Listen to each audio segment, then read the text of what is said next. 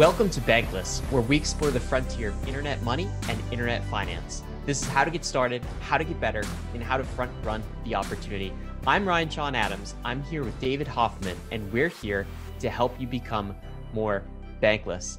David, standard opener to every Bankless episode, but this is not a standard Bankless episode. You are in France right now as we're recording this intro, and you just attended ETHCC. Dude, we all have FOMO. I wanted to be there. I saw some of the clips coming out of this event, a ton of excitement, and you have promised the antidote to our FOMO. So what are we going to dive into during this podcast? Yeah, so the format for this podcast is going to be extremely different. Ryan, you actually won't be in the podcast because you're not at ETHCC. You know, should have been there. Sad. But this is for those that were not at CC. This is the podcast for you. So these are about roughly 12 to 15 minute clips of just quick interviews with some of the big names that we all know and love, many previous Bankless podcast guests. And so I asked a lot of the familiar names, just what their ETHCC experience is like, and also kind of what the state of crypto is for them. And so I talked to Vitalik, Stani, Kane, and Aya Miyaguchi and so many different people from around the ecosystem, and kind of ask them what it's been like for you, the guest, the ETHCC attendee, what the experience is like. What talks are they looking forward to? What are they up to in Paris? What after parties are they going to? So if you weren't able to attend ETHCC, at least you have this podcast. That's awesome, man. I'm super excited to listen to it. So I haven't heard any of this, full disclosure to podcast listeners as we're recording this intro, but I can't wait to listen to it. And I've got a ton of questions, but maybe the first is this: for people not familiar with ETHCC, what is the ETHCC event? And David, is this the first real like Ethereum physical gathering place event since COVID went down? Was there like an ETHCC event like just prior to COVID as well? Am I recalling that correctly? Yeah, that's right. ETHCC number 3 was basically the last event before everything shut down. And unfortunately, people who went to the last ETHCC actually contracted COVID there. And that's where people realized, a lot of the crypto community is like, oh, this COVID is an actual thing. That was like February, March of like 2020. Yes. I think March of 2020. And they try and have ETHCC at every single, same time every single year. But they delayed this one to be a little bit further into the summer just because they needed, more time to pass for COVID to be a thing. So everyone's still wearing masks in Europe. The rate of vaccinations in Europe's not as fast as it is in America. So masks, at least in America on the West Coast, like masks are kind of done. But in France and Paris, masks are very much still a thing. And actually today's the actual second day of ETHCC. Tomorrow is the third of 3 days. Today is a more restrictive, rules across all of France. And so yesterday you could have gotten into ETHCC without a vaccination card, but today you actually had to go and show your vaccination card or a negative test to get into the event. Wow. And so, yeah. So you came prepared with all of that. Like you knew all of that going in, that this could be necessary. Yes. Well, I also needed to bring my vaccination card to even get into the country. They wouldn't have let me into France without my vaccination card. So that's a battle that everyone's been battling. Some people who went to the event, depending on where they're coming from, had to fight even harder battles. Kane left Australia. Kane Warwick from very locked down in Australia. Yes. And so he had to more or less a petition his government to hey, please let me leave. No way. And and say this me leaving is going to be economically beneficial to Australia. That's why you should let me go. And so he's here in France. And then he also said that he's also not going to go home right afterwards. He's just going to do a little bit a tour abroad. Yeah. Mariano Conti, who I've been hanging out with all week, is in that same boat. So he actually literally cannot go home because they won't let him back into Argentina. And so everyone's coming from all over the world, and everyone has kind of their own game that they're playing with regards to COVID and what it took to get here and what it's going to take to get back home. Some people just don't have plans to go home. They're just going to keep on touring around the world. I can understand why. So is ETHCC really an Ethereum centric conference? I think so, right? Yes. Because ETH in the name, ETHCC, yes. But also it seems to be more broadly DeFi. So what's the overall tone of the thing? Is it more technology? Is it more applications like DeFi, or is it more like, base layer Ethereum stuff, or is it all of the above? Yeah, it's specific to builders, and so all the panelists there's actually not very many panelists. I actually don't think there was a single panel. It's all one speaker giving one talk at a time, and you had to apply to be a speaker. But the common denominator for all the speakers is that they are a builder. And what's unique about this particular ETHCC event, and I haven't been to any other ETHCC event, so I'm just kind of going by word of mouth here, is that what the definition for builder has really expanded in this particular ETHCC event. Last ETHCC, and ETHCC is a really hard thing to say. Just say CC. I don't know. CC, yeah. The last ETHCC event, there wasn't really this NFT mania or blossoming ecosystem, and there was a lot less like non-DeFi platforms, right? And so this particular ETHCC, there's a lot more surface area for builders to be builders. And so now when we say builders, we're not just talking about just people who can code, but we're talking about people who are content creators like Cooper Turley. I interviewed Cooper Turley, and he's big in the creator economy. And so I got his take about what it's like to be at ETHCC, and he gave his own talk, and he doesn't code. He's part of the creator world. And he's going to be in this episode too? He's in this episode. Yeah. How many people did you get in this episode, dude? 9. Wow. 9? Should I list them off? You can, if you can remember them. Yeah. So of course I got Vitalik. Had 15 minutes with Vitalik. First bankless podcast with Vitalik in real life. So that was pretty cool. Like I said, Cooper Turley, also Jerome, the guy who actually organized ETHCC number 4 and also ETHCC numbers 1 through 3. So every single one. That was a really interesting perspective. Kane Warwick, Stani from Aave, Aya Miyaguchi from the ETH Foundation, who speaks really, really softly. So I really had to bump up her audio. Simona Pop, and then also Jordy from Hermes Network, and then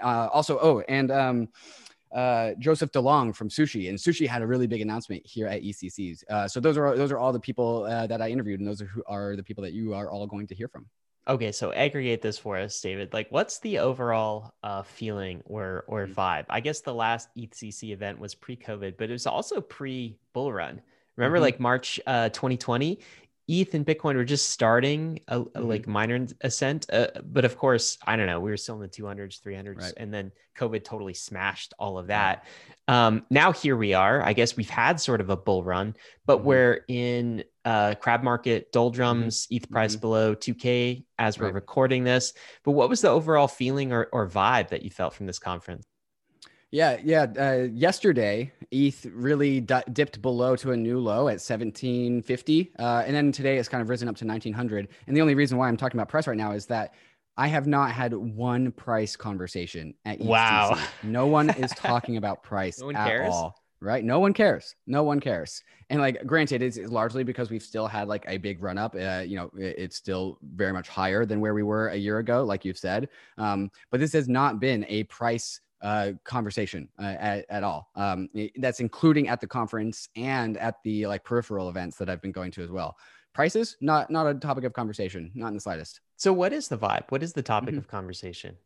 Well, there's so many different tracks. And so there's like the NFT track, there's the DeFi track, there's the non-financial use cases of Ethereum track. The vibe, I think I would say, well, there's a ton of energy, first off. Everyone is really stoked to be there.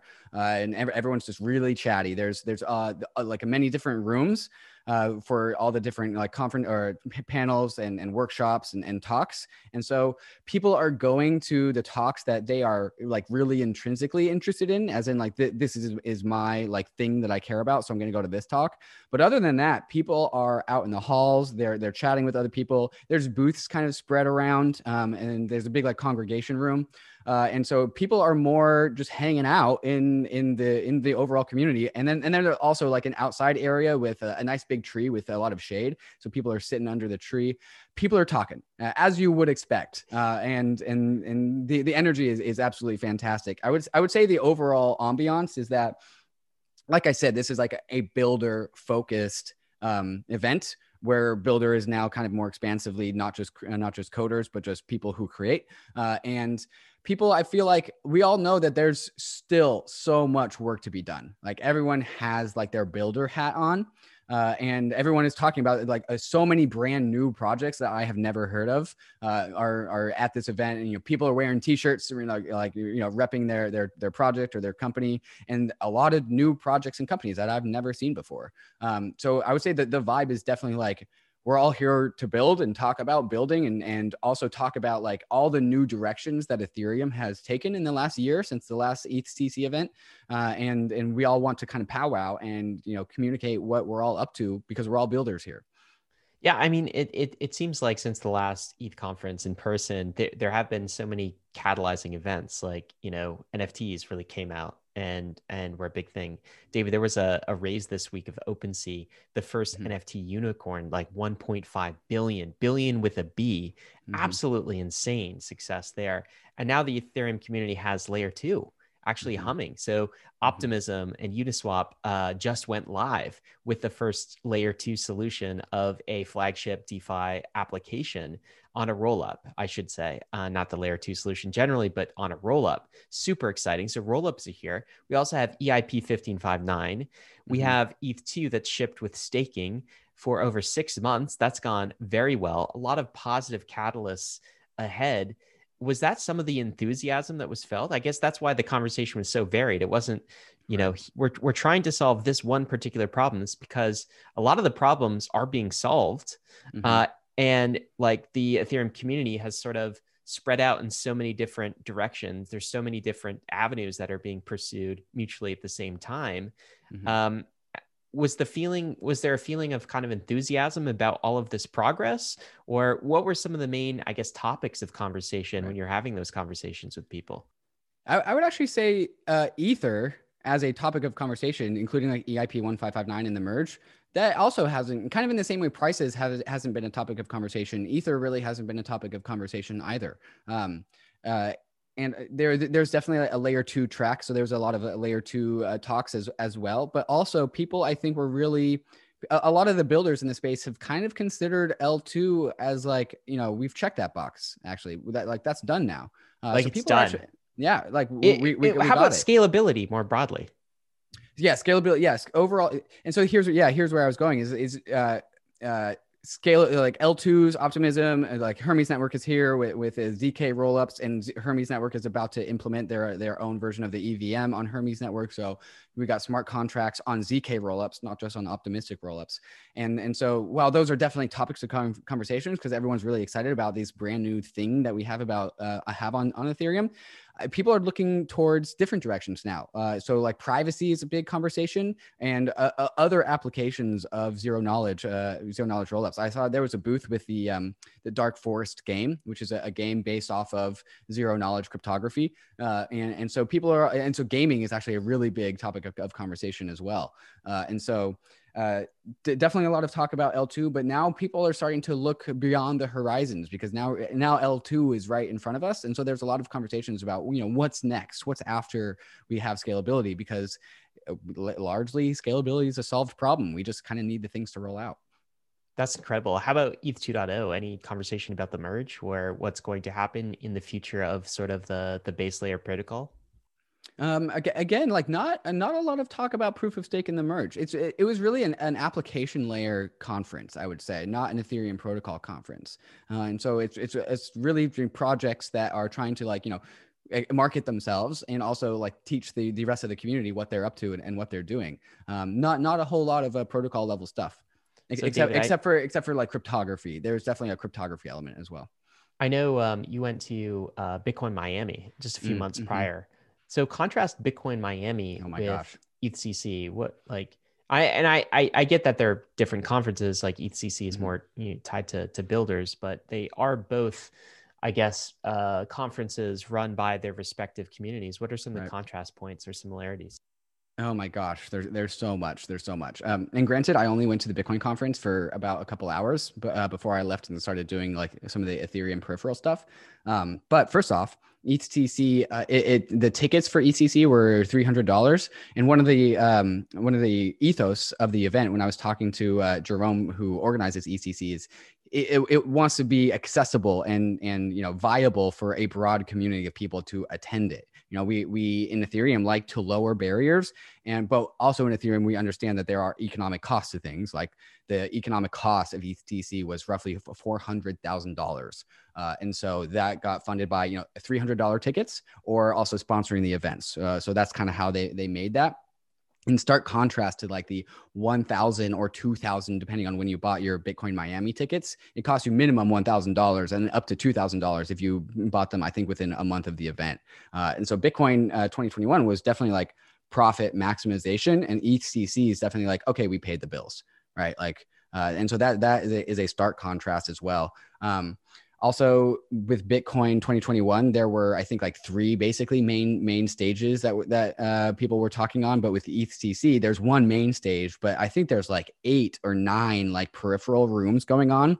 And so if you actually might have been caught in a rock and a hard place between going to 2 talks that were happening at the same time. And if you wanted to attend both, you had to pick one because there were so many things were happening in parallel.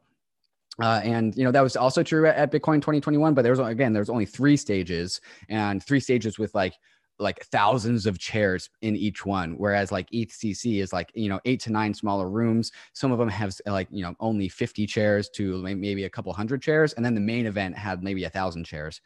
Also, there were only 500 tickets sold. So, COVID had to bring down the total number of people at the event. Wasn't too crowded. Also, Bitcoin 2021 definitely oversubscribed. Way too many people were going there. And it was also in Miami, which was, in Miami, people never put masks on in the first place. And France and Europe, much more like conscious about COVID and careful about COVID than I would say about Miami and Bitcoiners at large. And so, masks on inside of the buildings, no matter what. And even some of the workers there would like have to say like, hey, like, can you put your mask back on, please? And so that was a little bit of the vibe there. A bit more price talk, I assume. And way more price talk at Bitcoin. Yeah. Even though even at Bitcoin 2021, like the prices had definitely started to dip by then.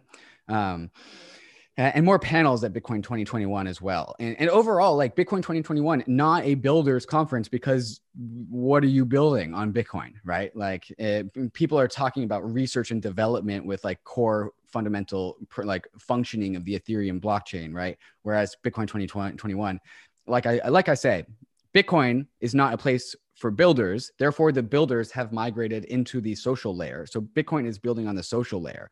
And that's why that's where you saw like toxic maximalism as a conference topic for Bitcoin 2021. You did not, as you could guess, you did not see that topic. Even what's interesting is like celebrities, right? Like Floyd Mayweather, right? Steeping Bitcoin into the wider mainstream culture. Or the big news coming out of that was El Salvador adoption, right? So it's like not actually building. It's like we already have this thing called Bitcoin. It's kind of finished. Yeah, we're doing Lightning, a few other things, but now it's about seeping this into mainstream acceptance and adoption. It's got to have a completely different vibe than Ethereum at its life cycle. Totally. The biggest celebrity there at ETHCC was Vitalik, right? Yeah. Like he's the only one that had a little bit of a posse. Right. And then you kind of had the others, Wait, does celebrities. Vitalik have a posse? Well, there was also, we'll get to this topic, but there was also a documentary being filmed at ETHCC. And so there was some people with decent production cameras, like following Vitalik around, kind of getting some B-roll of him just, chit chatting with the conference goers. And so like there was a little bit of like, posse there. And then the other celebrity aspect was just the other builders. Like everyone knows Mariano Conti. He's like pretty tall, so he stands out, and he's also public, and he writes really good smart contracts and writes them for a lot of different communities. And so everyone knows and loves Mariano. And so having him around, like everyone giving him high fives. And then you had Kane and Stani, and so those were our celebrities. They're like the DeFi builders. And so like did anyone know David Hoffman and Bankless? The shirt really helped, the shirt helped me stand out. But no, everyone, it was hard to like walk more than just like a couple hundred feet without someone saying like, hey man, I love Bankless. I love what you guys do. And I'm decently like introverted. Actually why podcast actually works well with me. I find that hard to believe. I know we've never met in person, David Hoffman, but like, I find it hard to believe that you're introverted, but I know you've told me that. You claim that. Right. Yeah. So like coming to an event where people already kind of like know me because I'm a YouTuber, like people know my face. It actually is really helpful. It's like I don't actually have to like You explain don't who I introduce am. yourself. You I don't have don't. to wear the name. Hello, my name is David. Name tag. Yeah. I mean, I still introduce myself because I don't want to like assume and be like overly cocky. But like, yeah, it's really helpful. Just like, oh yeah, like you've listened to Bankless. Like, you know, I don't have to talk too much about that. Well, it's funny because I'm sure if they've listened to Bankless, they've probably Mhm. listened. You and I ramble for like hours, right? So Right. they feel like they kind of already know David Hoffman, right? Mm-hmm. So Mm-hmm. that's an advantage when you're attending a conference, I suppose. Well, tell me more about this this documentary. So is this the Mm-hmm. documentary that was recently funded on the Mir Yes. protocol, made like $2 million in funding, Yep. community funding, and Mm-hmm. it's going to be an Ethereum specific documentary? What's the Yep. scoop here? Yeah, so the title is Ethereum, the Infinite Garden, which is a fantastic name.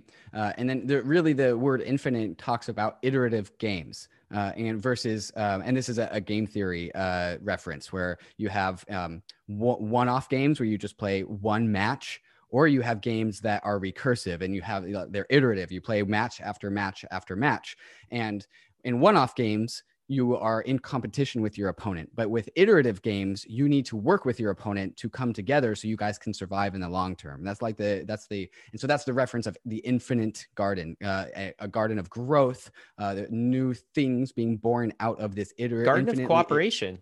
Garden of Cooperation. That's great. That's great. Yeah, it's a great reference. So I love the title, and so I met with the producers there, and so they actually filmed me interviewing some of the key DeFi members, right, and Vitalik included, right. And so I had my like dinky little like MacBook laptop, like recording, like kind of hacky, like recording on Zoom, and so I was just the only person in my one Zoom room, and Zoom was recording me talking to Vitalik with my microphone, and then we had like this big camera like walking around us while they were recording us. And so if you guys are listening onto the podcast, you can go to the YouTube video and check that out.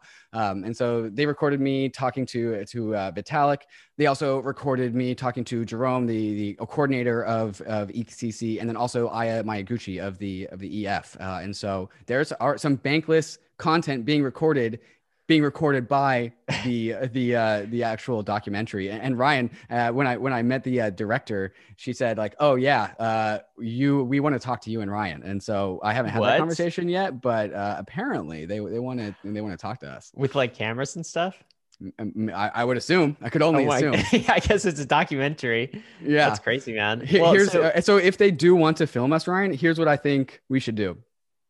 I think they should film us meeting in person for the first time. The first meeting in person. Just for the documentary. Wow, just for the documentary. You know what? That would actually make it pretty epic and definitely a good story. We should do that if they want to. Documentary people are listening. When does this documentary come out? I mean, they're still filming it, right? So I don't know too much of the agenda or itinerary. I would imagine just like Ethereum, it would change as needed. So they're kind of just they're just making content right now, filming content, and then they'll actually like edit it and turn it into something. But I would expect definitely not this year. Maybe if we're lucky in 2022, I think. But I don't know what it's like to produce a movie. I only produce YouTube videos. That's right. On Zoom, On Zoom.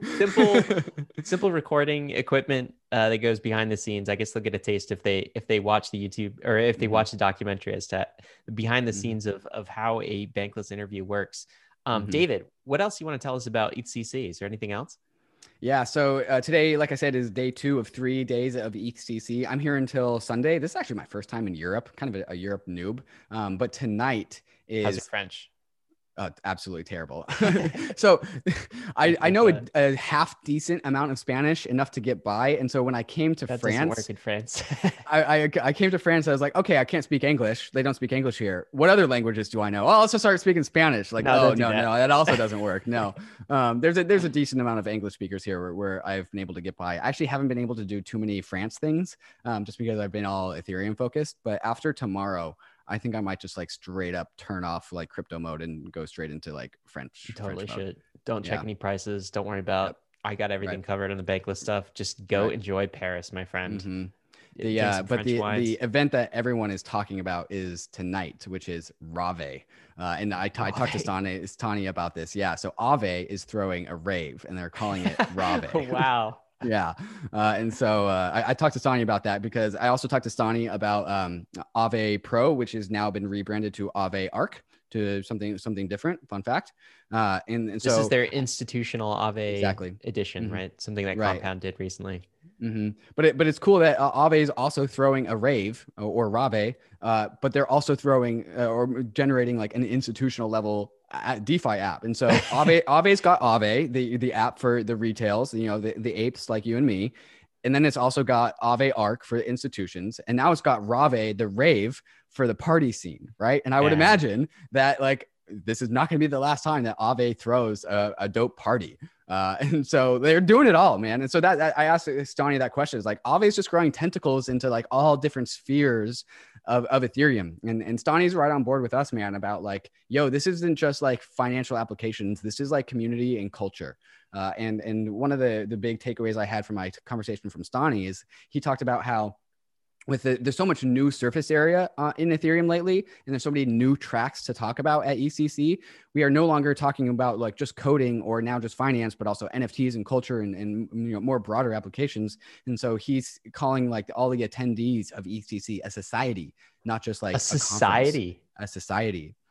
That's fascinating. Or maybe a nation is another term for this. Right. Mm-hmm. What's so interesting about this, David, is do you remember there was a time where we could like count the number of DeFi applications projects on our hand, right? Mm-hmm. We knew all the founders, we knew everyone.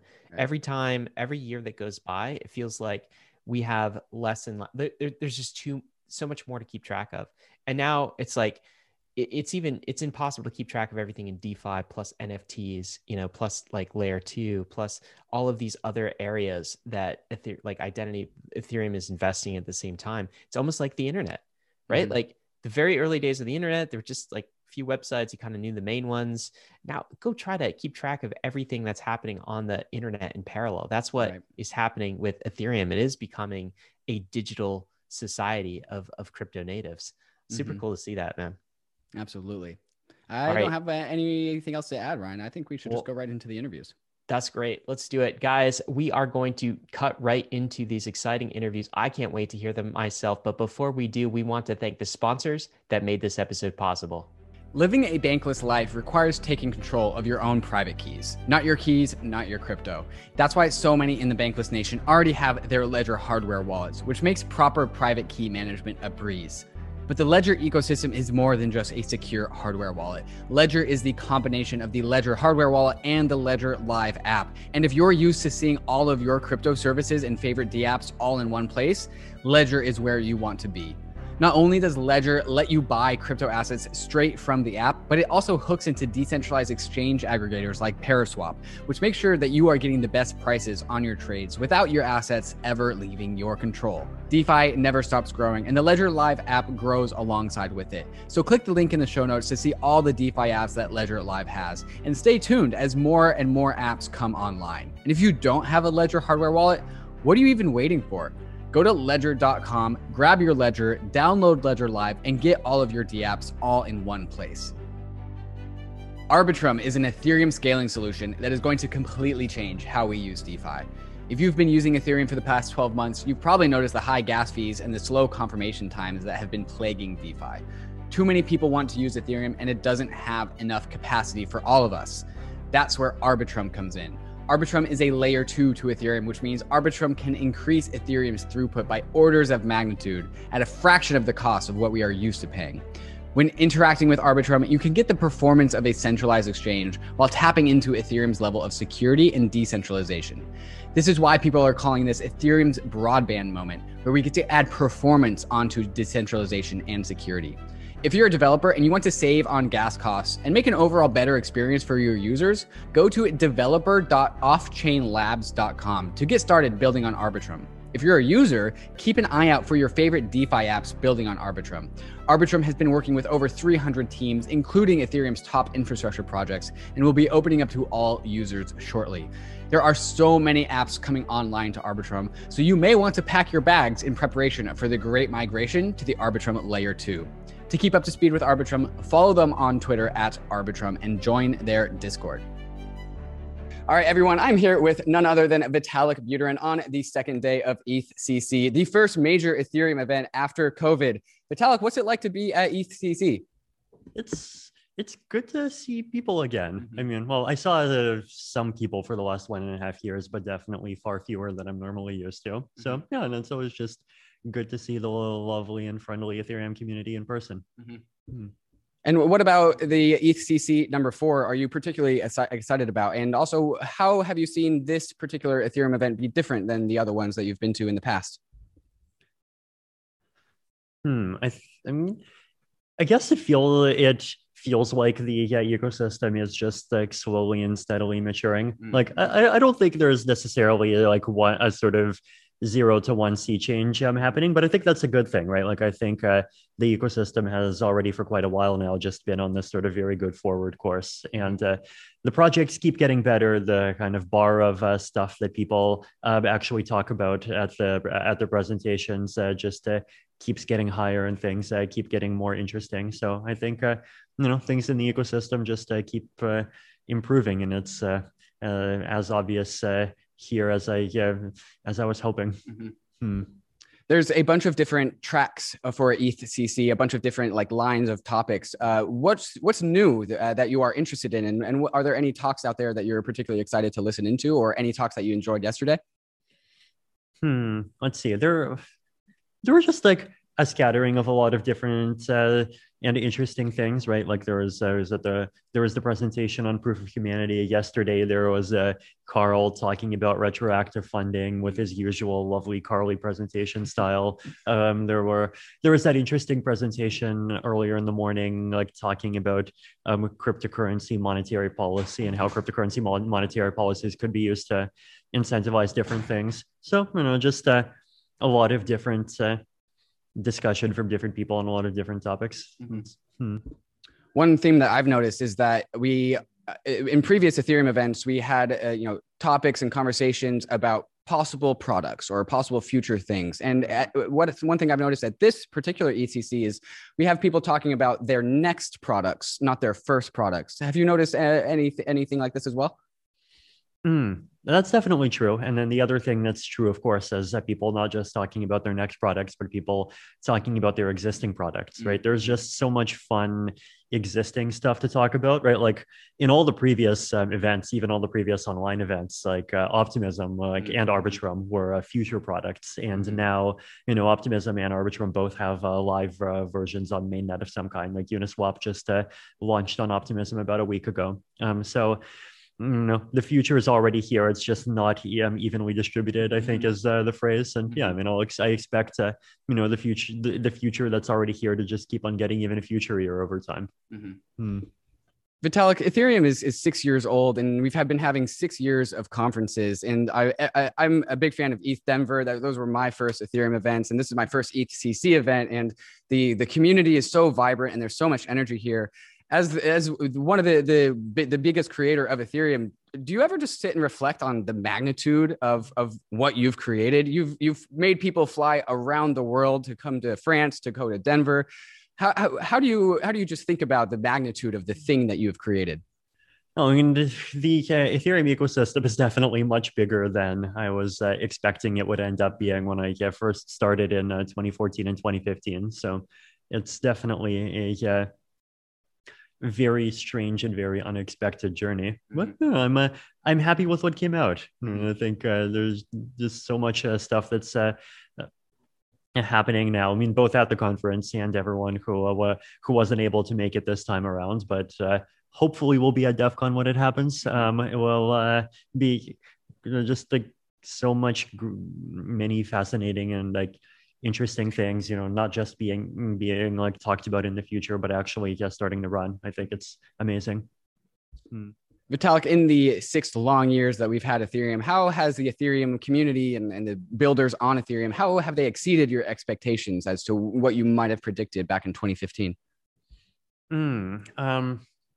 I mean, the quality of the technology and just the kinds of things that people figured out would be possible to do with technology is super impressive. right? Like even ZK snarks, for example, right? Like that was still, we called that moon math back in the old days, right? And now I guess, well, we're, I guess, on the moon. And what next? I mean, well, there's Mars math. I guess, what is that? Is that like obfuscation or something? But no, moon math is just like, hey, what? You just like do some stuff with polynomials, and like everyone knows what those are. And if you want scalability, you just make proofs out of them, right? And that's just like one example out of many. So just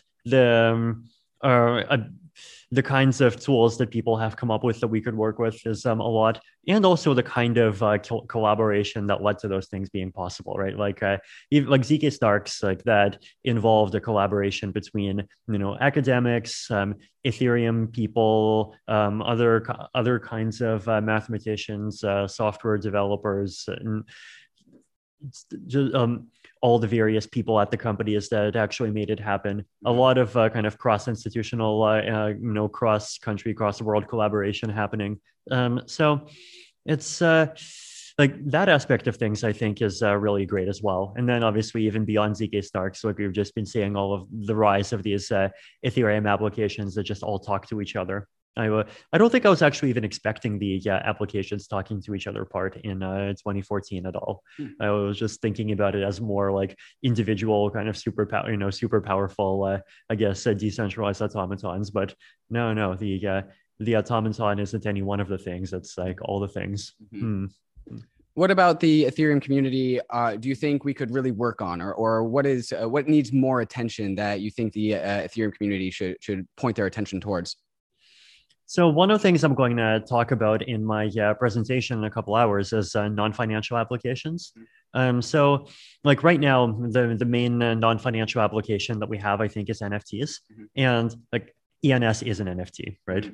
So no, it's all NFTs. Always has been.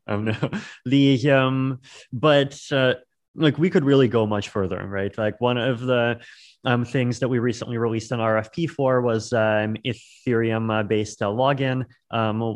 So we could use an Ethereum account to just to log into other services. And like, if you imagine everyone having a social recovery wallet and then using that to log into services, then you have distributed identities that are both more resistant against like basically centralized takeover and control than like Twitter and Facebook accounts, and at the same time more likely to actually give you your account back if you lose it than Twitter and Facebook accounts are. Like we could really be kind of out competing centralized systems here. And then aside the decentralized social media or at least kind of crypto enabled social media of various forms, like that's the sort of thing that already exists within the crypto space in various forms, right? Like like I disagree with the economics of like the Steams and the Voices in some places, but like the thing you can say about them is they're not ghost towns. And I think if the Ethereum community kind of gets into trying to like build better crypto social things, then like we could actually come up with some potentially like very powerful and much better things there too. And then retroactive public goods funding, that's also amazing. So I think there's definitely lots of exciting things that we could work on. But like the key theme is, and I've been saying this for a long time, that like at some points we have to kind of really start focusing on applications, but I think this has become both more possible and more urgent. Like, the mainstream Eye of Sauron is on the crypto space now, right? Like this, we got like Elon Musk tweeting about the dog ears. We got all sorts of celebrities. Regrettably, Kim Kardashian pushing Ethereum Max. Hopefully she wisens up, but like if not, then maybe we can replace Kim Kardashian somehow. I guess. Like a lot of people really are putting a lot of hope into the crypto space to like actually walk the walk in terms of changing the world and making it more collaborative and open and permissioned. And like at some point we have to actually do that, right? And the good news is that like the biggest bottleneck to us doing anything, which is scalability, like that's being solved over the course of this year. So I mean there's a need and there's an opportunity, and we should just go and do it. Vitalik, you are known for putting your attention on things that the Ethereum, the rest of us kind of figure out a couple of years later. And right now, as you just said, we are in our like scalability summer. We had, Optimism rollout. We have, or soon to be, now you can use Uniswap. Soon you can use synthetics. Also, Arbitrum is now out there in the wild. But what are you paying attention to, and what do you think we will be paying attention to after we're done with the whole scalability thing? What comes next in Ethereum? So a few things, right? So one is privacy. I think privacy still needs to be improved, right? Like the whole like the blockchain is Twitter for your bank accounts thing. Like I think it's being underrated, but like if someone wants to sort of like put the magnifying glass on that problem in an accelerationist way, they could just like make a Twitter account that like tweets out whatever someone makes a no, that would actually be kind of mean, but like goodness, if the point is that the people who wants to peek at things are peeking at things, and more and more people are going to peek at things. And like at some point, so we need to actually improve the privacy situation. But like Umbra exists, Tornado exists, but just ways to do at least basic things on Ethereum without leaking everything to the world is something that we need to improve on. Wallet security, I keep harping on about social recovery wallets, but I think like didn't we do multiple podcasts about those already? Like I don't know. I think. We just have to like keep on. I guess it's not just about harping. It's about like actually implementing. And there's all these account abstraction, like other challenges. But like I think social recovery wallets just need to happen because like we need noob-friendly security. And like 24 word seeds are not noob-friendly security. Like they might. Like they're definitely friendlier than what came before, but still like. What happens if your house burns down? What happens if you accidentally lose it? Like these things happen. So that's another thing that needs to be improved quite a bit. And it's not just solving these problems is not just a matter of like having solutions instead of not having solutions. It's also a matter of having decentralized solutions come fast enough that the centralized solutions don't get entrenched, right? Like that's something that I definitely worry about quite a bit. What other things? Again, I think there's a long tail. Like there's just making blockchain applications easier to use. There's like just security on the application side. There's I guess another one is making decentralized governance that's actually good. Like I've been yelling against coin voting for years, and like I worry that coin voting is just kind of like slowly getting adopted and is slowly kind of I guess gaining legitimacy by continuity, even though in my opinion it really doesn't deserve to. But like at some point someone's gonna make the vote bribing app, and at some point like these things that looked really just nice and secure by default are just suddenly going to look much less secure, and people are going to start scrambling. So I'm just hoping that we can come up with better alternatives before then. Vitalik, there's a growing social scene about Ethereum, and so many different people are coming to the Ethereum ecosystem because so many new things have come to Ethereum. The NFT community has exploded. The creator economy is really, burgeoning. And now we're all here in person at ETHCC. So, tell me about your thoughts and reflections about the social layer that's growing around Ethereum.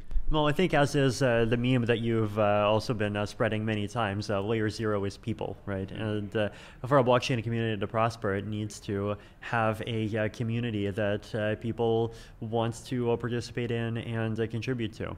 And I think that's actually something that the Ethereum community has done really well, right? Like the community is supportive. It's very, very kind of like helpful and friendly to people just trying to join and do interesting things. And I think that's something really valuable.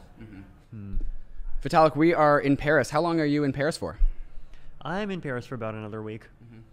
Anything exciting about being in Paris that you're looking forward to after ETHCC is done? What are you up to? I don't know. I mean, it's a good city. I'm sure I'll walk around and I'll explore it. It's always good to be here. The food is good. The architecture is good. Lots of things are good. And there's a decent party scene that's going around after ETHCC is over. We have the Ave Rave tonight and a few other parties. Are you going to partake in the party scene? I mean, so far I've been kind of like keeping up the 9 to 5, as in the sweep schedule. But I mean, I don't know. We'll see. Awesome. Well, Vitalik, we've had you on the Bankless podcast so many times before, but this is the first time we've been able to do this in person, and it's fantastic to be able to do this in person. And I'm really excited to go to all the other future Ethereum events. For people that have not yet been to an Ethereum event, maybe pitch to them as to why it's unique and compelling and why they might be interested to come to one in the future. Yeah, no, and it's definitely been just great to be at the event. I think it's just amazing to see all of the people doing, building all of the lovely things that make the Ethereum ecosystem as great as it is in person, and just being able to see in real time like the latest stuff that everyone is working on and everyone is excited about, and actually being able to just like talk to all of the other people that are just enthusiasts and fans of the ecosystem. So I think. I think like going to these events once in a while is great. Well, Vitalik, thank you for coming on the show, and I hope you have a fun rest of the time at ETHCC. I hope you did too. Cheers. All right, Bankless Nation, I'm here with Stani, the one and only Stani, and we are here at the second day of ETHCC. Stani, tell us what it's like to be at ETHCC. Amazing. I mean, this is my third year here, or fourth, I can't remember, but the atmosphere is always good. I mean, you see like a lot of people from the Ethereum community, developers building interesting things, and also like you see the whole kind of like community here in real life. And it's wonderful to see again, like so many nerds in a physical presence. So cool. Yeah, it is a place for nerds who are also really, really social. And I feel like that's always kind of like the through line of Ethereum events. It's like nerds who want to hang out and talk nerdy stuff. And so, Stani, you had a talk yesterday morning. Can you give the people who weren't able to watch the talk a little bit of a preview about what that was about? Yeah, definitely. So the talk was more about credit delegation. So now in decentralized finance, for example, which Aave has been building for the past couple of years and been contributing to, it's about getting liquidity into the DeFi space. So getting dollars into crypto dollars and yield-bearing crypto dollars. And now kind of like with this credit delegation, we're thinking how do we get this kind of like a big DeFi liquidity pool and use it in real economy and funding things that couldn't be funded before, like young entrepreneurs, emerging businesses. And credit delegation allows to take under collateralized loans and build this trust network. So that's what it's all about, and kind of like showing how decentralization can actually help the real economy and not just the kind of like a smaller group of DeFi enthusiasts.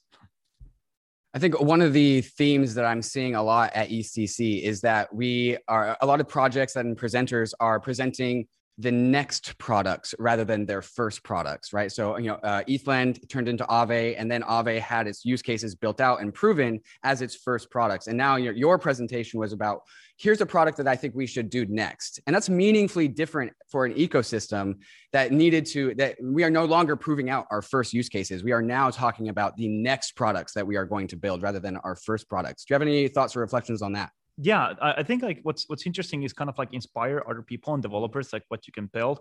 And the talk of like credit delegation was about like showing like what kind of capabilities you can build. And Aave has reached into a point as a Genesis team that we're just finalizing the latest version of our protocol, the version 2.5 or 3, however the community wants to name it. And then we move to build kind of like a next layer of DeFi and the other protocols. But the credit delegation idea is that we want to show something that is possible and just inspire other developers to build those things on top of this functionality and show like the potential. And why we're trying to do this, because we had similar kind of like experience with flash loans. So beginning of last year, we implemented the flash loan feature into the Aave protocol, and it wasn't used very much. But then when we started to actually promote the use cases, what you can actually do with flash loans, we started to see like different kinds of usage. And now there's like billions of worth of flash loans from Aave protocol during this year. So it kind of like shows that if you can inspire developers, help them out, and just kind of evangelize the functions, like people will start to build. Yeah, as it turns out, marketing does work. So we are at ETHCC number 4, which is the first Ethereum DeFi crypto event, other than Bitcoin 2021, to really happen after COVID. And like you said, you were also at ETHCC number 3, which was the last event before COVID happened. How is ETHCC 4 different from the previous ETHCCs and the other crypto events that you've been to in the past? What's new, and how's the energy feel different at this particular event? I think during this ETHCC, definitely like the gap and COVID and everything, maybe I would say brought a lot of kind of like new audiences into the space as DeFi started to scale.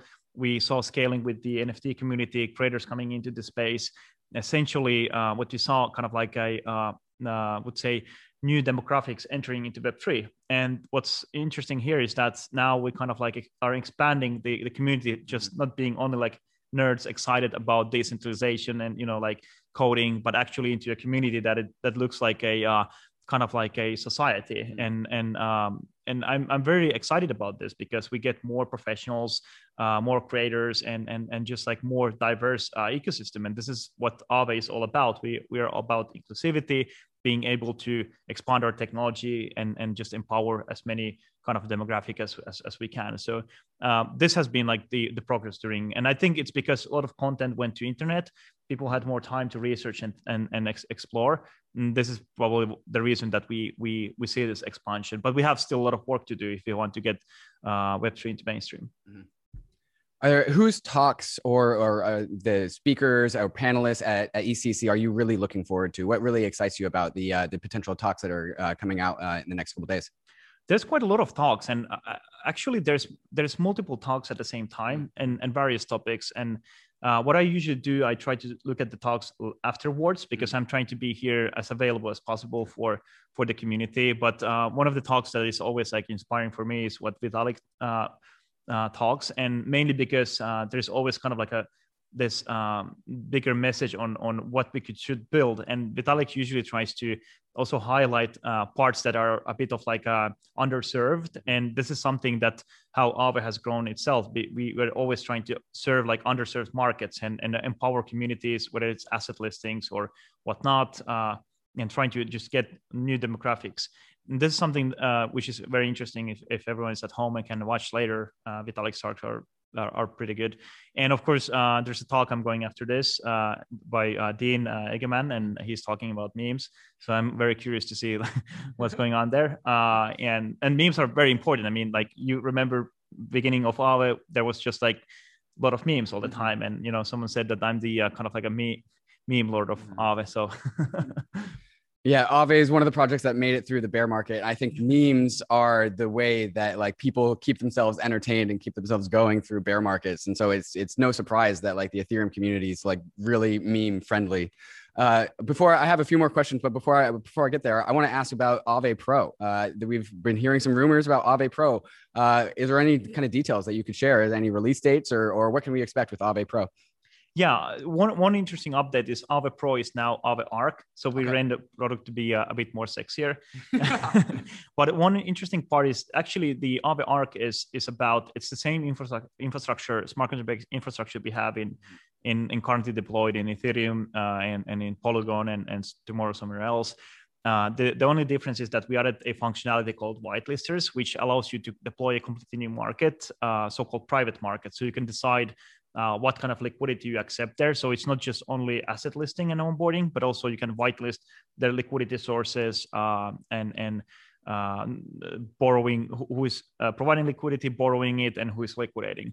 And this brings the use case of so-called like private pools. If you want to create a market where you have less assets, more assets, or you have certain kind of like additional requirements. Let's say you want to use DeFi, but you might have some compliance requirements that, let's say you want to use the transparency of DeFi, the ability of using self-executing smart contract instead of paper agreements, and having a network of counterparties, and of course like the liquidity. Then you can use the Aave Arc market and build yourself this kind of like a market. And what we are trying to like achieve in the longer term is that we get more institutionals to kind of like attest on how DeFi works and how they actually benefit from using decentralized finance, the transparency, the efficiency of the smart contracts, and hopefully they will forget all the kind of like what's happening in traditional finance with paper agreements and everything, and move towards like permissionless decentralized finance. So what sort of signals have you gotten from institutions that they are actually looking for a product like this, or are you kind of just building it and hoping that they'll figure it out? Yeah, this product is completely based on demand. So demand has been very, very strong before the product itself. And once we kind of like, there was more people got interested in it, and there was like more publicity about the product, there's even more interest. So we have pretty much from institutional sides. There's hedge funds, market makers, and banks. And it's actually very amazing to see that kind of like institutions and banks that I would never expect to even look into DeFi are looking towards the Aave Arc market. So that's going kind of like very fascinating to see like how much it has drawn traction for them. Mm-hmm. And on the complete opposite side of the spectrum, Aave is throwing a rave tonight. And how do you pronounce it? Are you calling it the Rave or the rave, or what are we calling this? I think it's Rave. So yeah, Rave. So it's kind of like rave Aave. Mm-hmm. And the thing is that we planned in previous conference in BTC Miami that we want to throw a rave, and we drop coordinates and ask people to come there. But then I was the only person there from Aave, and of course Ajit was there, so we were two. So we were like, okay, maybe there isn't stuff to throw a rave party. So we're going to do it today, and the idea is just kind of like to show that like the Ethereum community is sort of about building, like empowering, but also it's kind of like having fun, meeting people, and building new friendships, because it's not only about like smart contract based composability, but also like human composability is very important. And I mean, this is how we became friends and everyone else in the space. And this relationship will last longer. And what's funny is that some of our like transactioning and kind of like interactions happen on chain, and we can always go back and look like what we did. And, it's interesting to see like how our like human relationships will be like empowered with blockchain. Yeah, earlier you talked about how we are as a community turning into a society, right? And like not only we are no longer in the phase of builders only in Ethereum and DeFi. We are now also like the culturalists in NFTs, and now there's games, and in addition to the expansion of DeFi. I really like how you called that a society. Now we're all partying together. Stani, how late are you going to be up tonight? Well, that's a good question. I guess like I mean, it's Rave, so it's very, very like hard to leave, and I think that will be the case for everyone tomorrow. I have a very early meeting tomorrow at 8 a.m. So it's going to be very tricky and interesting at the same time. But I definitely agree. Like this is becoming like a very cultural movement, and just like. Especially when mainstream are coming more into the space, they're raising questions that are very important, like ecological impact of, let's say, proof of work and things that we need to consider over kind of like as we scale to the mainstream. So I'm very happy that this is becoming like a larger culture. How many people are going to be going to this event, and what's the capacity? I think in total we are at 500. So there is kind of like a rooftop party first, and then we have a basement where the actually Rave will be. So let's see. There's like all tickets went quite quickly. I mean, they're free, of course, and we try to invite as many as we can, but we have certain limitation. And yeah, I mean, I'm very excited to see like a lot of friends there. So Aave has the DeFi app for all the retail people like you and me. It's also building out the institution with Aave Arc. It's also dabbling into the party scene and the social scene. Stani, do you ever just like sit back and reflect as to the magnitude of the thing that you just built? Because it's spanning off into it's got so many different tentacles like everywhere. And like everyone knows Aave, the branding is phenomenal. That you guys have your own like memes and graphics on Discord. The thing is just turning into an absolute monster. Like how do you like just reflect on just the magnitude of the thing that you just built? It's hard to kind of like even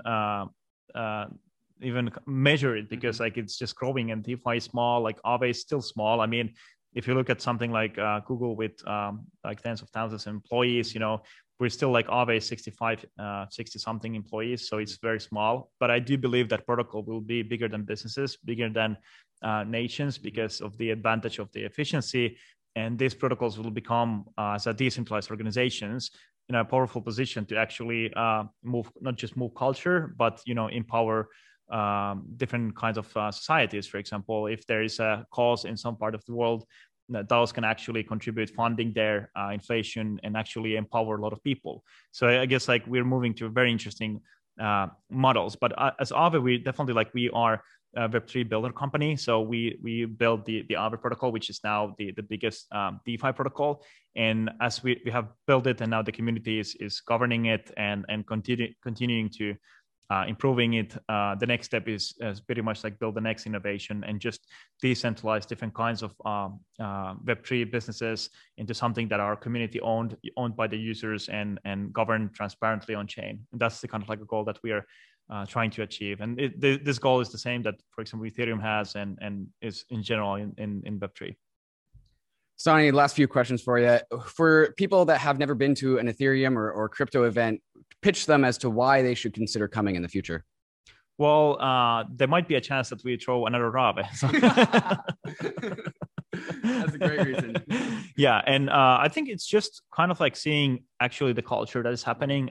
Especially the bigger events are very cool. DEF CON is might not happen this year. If it happens, nice. But if it doesn't next year, it's a very interesting to see like how diverse the community is, and just see very amazing talks. And there's so many ideas flying around, and so many ways to contribute. And this is an event where you can bring your family, of course, after like the COVID and everything is over, and just have a lot of fun and enjoy. And I think this is a place where kind of like ideas come together, people come together to build, innovate, get inspired, and just take a lot of things back to home and spread the kind of like idea of decentralization and make world more transparent and also finance better and other areas where Web3 isn't yet kind of like touch upon. So there's a lot of opportunities here.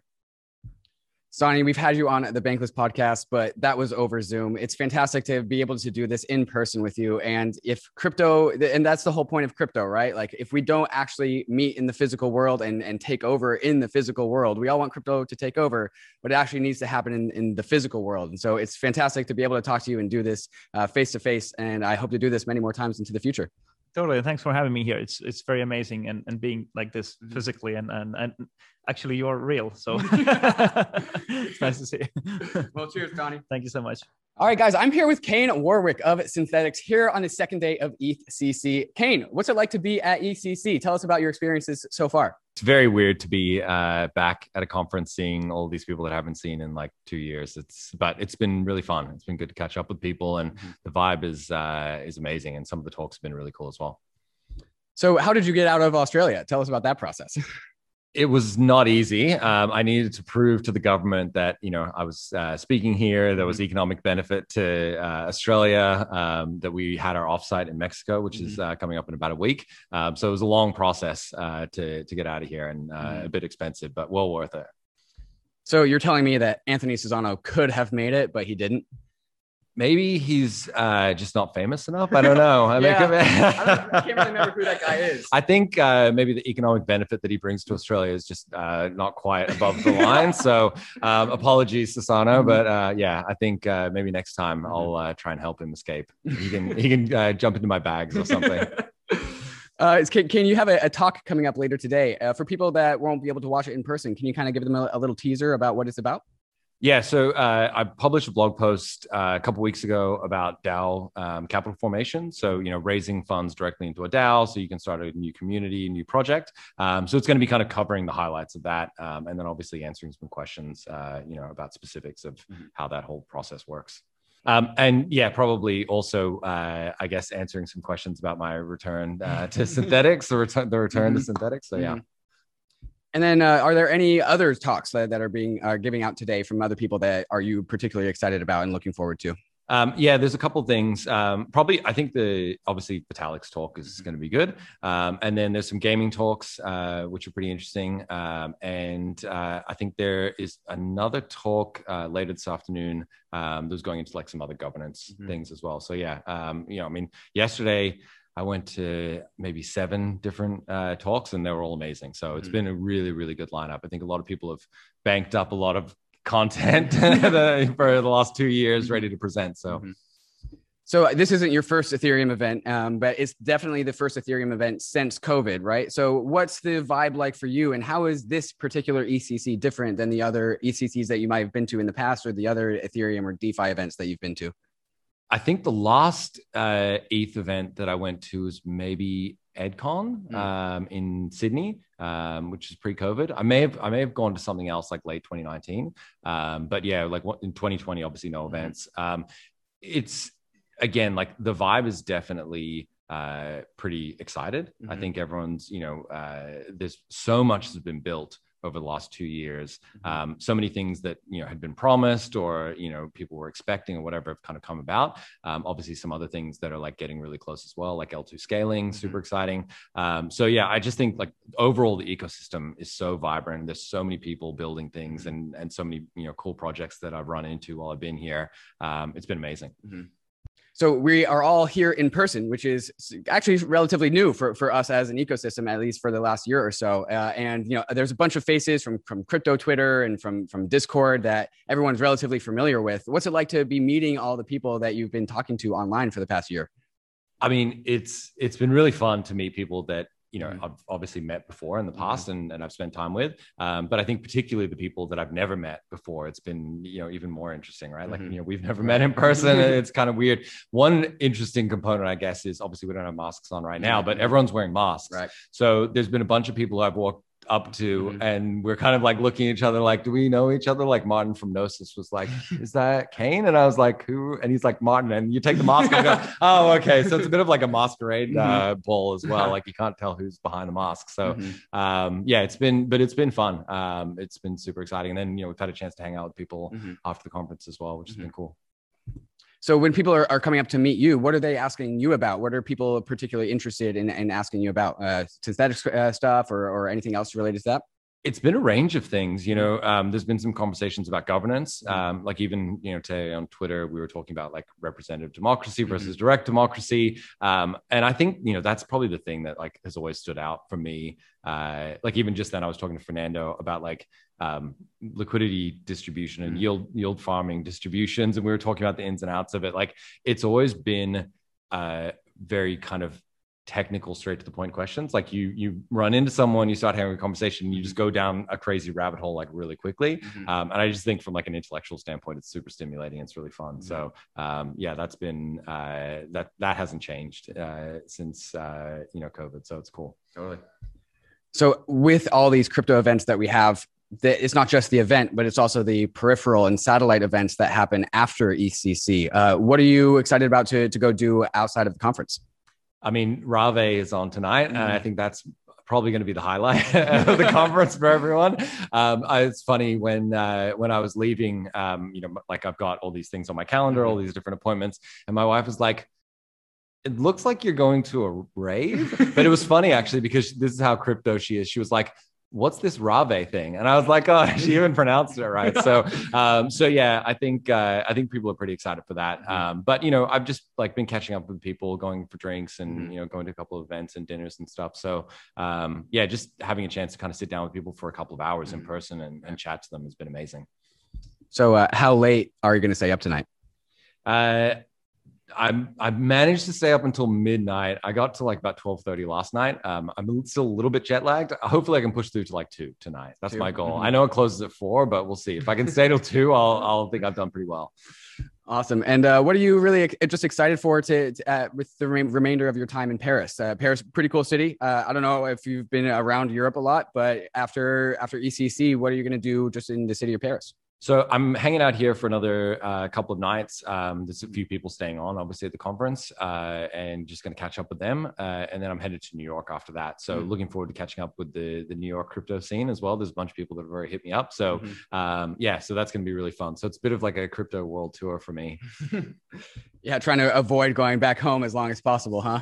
Yeah, absolutely. I think when I initially kind of proposed it, they want you to obviously stay out of the country as long as possible. They don't want you kind of coming back. But luckily, we also have our global synthetics offsite. So a bunch of the core contributors from the Western Hemisphere getting together in Mexico. So that's kind of my last stop, which is going to be even crazier because there's people in the core contributors and in the synthetics community who I've been working closely with for like almost 2 years who I've never met. So it's going to be pretty amazing. So I'm really excited for that, and I'm glad that I could get out and go and join that conference. So for people that have never been to an Ethereum or DeFi event, maybe pitch to them as to what they might be interested in if they actually did decide to come out to an event in the future. I think someone posted this on Twitter, Bitcoin conferences and even like general crypto conferences like Consensus, the talks and panels, like in the nicest possible way, they're usually kind of bullshit. There's not a huge amount of value. I think with Ethereum conferences, there's so many people pushing the kind of state of the art in so many different directions that it's actually hard to even kind of choose. Like there were multiple times yesterday where I had like conflicting talks that I wanted to go to. One was late and I would like scramble out to the other one. So I think like the amount of content that you can kind of consume in a 2-day period is pretty amazing. And, you know, obviously we all read newsletters, we all, you know, listen to podcasts and, you know, read the different blogs and everything, but having someone on stage kind of, you know, pitch it to you directly, being able to then answer, you know, ask questions, they answer them. There is something about that like, I think, you know, just kind of sticks with you a little bit more. And so making the effort to like come in person, and some of those just serendipitous conversations that happen are amazing as well. But like making the effort to come in person, the amount of like just brain dump that you get after like a 2 or 3 day conference is just incredible. Kane, we've had you on the Bankless podcast before, but that was over Zoom. This is actually in person, which is new for me as well. So it's fantastic to actually meet you in person and be able to actually have this conversation face to face. Yeah, thanks. It was super fun. And as I said before, I need to go and frantically claim my bank tokens because I've been holding off. I'm procrastinating. So that's my next task after I get out of the studios, jump on my laptop and grab them. I've got a few weeks left to do that. Else they will expire. And that goes for you, the listener, as well. Yeah. Kane, thank you for coming on the show. Amazing. Thank you so much. Peace. Great to meet you. All right, guys, I am here with Jerome D. Tichet. Jerome is the lead host, the lead organizer of ETHCC, the event that we all find ourselves at today. Now that ETHCC is actually here and we're all here, Jerome, how do you feel? Like, are you excited? What's going on in your head? I'm mainly feeling relieved, to be honest. Like we didn't know, not if, but when we will be able to host this thing. So I've been with Ethereum France since the beginning as their president since 2016-15. And we've been hosting this conference for the fourth time. Yeah, fourth time. We did 5 conferences because we did ETHCon in Paris back in 2017. But we're very happy to have this conference as a recurring event that's always happening in Paris, always gathering everyone roughly at the same time in the year in Paris. And getting everybody together in Paris is awesome. Like I think it's really, really nice to see everyone coming together after like 15 months of not seeing each other. We had the privilege of being the largest conference of 2020 since we were one of the last one. And now, well, opening up the new season. Yeah, ETHCC was the last event before everything really shut down. And now it's also the first event to really kick things off as things open up again. You know, fingers crossed it stays opened up. So we're all optimistic about that. But as the person that has been to all 4 ETHCC events, can you kind of illustrate for people who haven't been to any of the previous ones or people like me who are, this is my first one, tell us about the trajectory of, 1 through 4. How have they changed and grown and developed over time? Yeah, so we matured at the same pace of the ecosystem, basically. So initially, we wanted to host a conference that would be community-based and recurring at the same times of the year at the same place. Because by the time ETHCon was moving every year, DevCon was moving every year, and we just wanted to say, well, let's make it easy. Like, you don't know if you're going to be able to travel to Bogota, if you're going to be able to travel to Japan. Well, yeah, let's just go and stay in Paris all the time. So we started with this by having it organized by Ethereum France, the nonprofit that I mentioned before, hosting the Ethereum France website as well, translating things in French for the French-speaking community. And as a nonprofit, we basically say, well, we have connections with engineering schools in France. So we just wanted to host an event there, calculate how much it would cost to do live streaming, divided by the number of people that we are thinking about having, and say, well, okay, it's going to be 200 per person, and we are going to have a balanced budget. So we started off in 2018 with this, and the excitement was huge because it was like the trajectory of the previous bull market. So we were like, yeah, sure, let's go to see a conference. And everybody was so lovely, so happy, so easygoing to work with that we decided to organize it once again at the same place next year. So the first edition had about 700 people. The second edition in 2019 had about 1,000 people. And on the third edition that we did last year, we were thinking about going up to 2,000. We had commitments, we had lots of speakers, and unfortunately, well, COVID hits. So all the speakers that came from Asia couldn't come.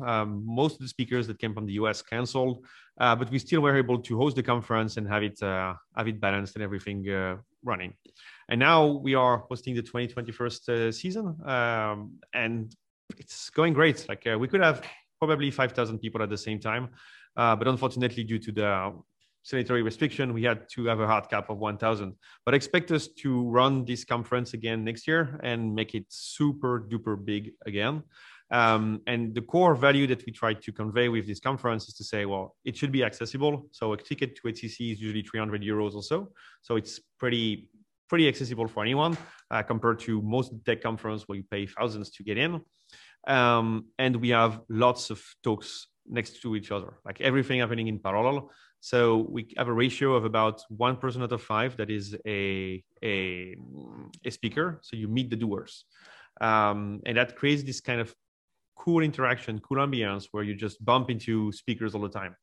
I want to keep growing at this pace, making sure that we stay at least at the 1 out of 6, 1 out of 4 people that are coming to speak.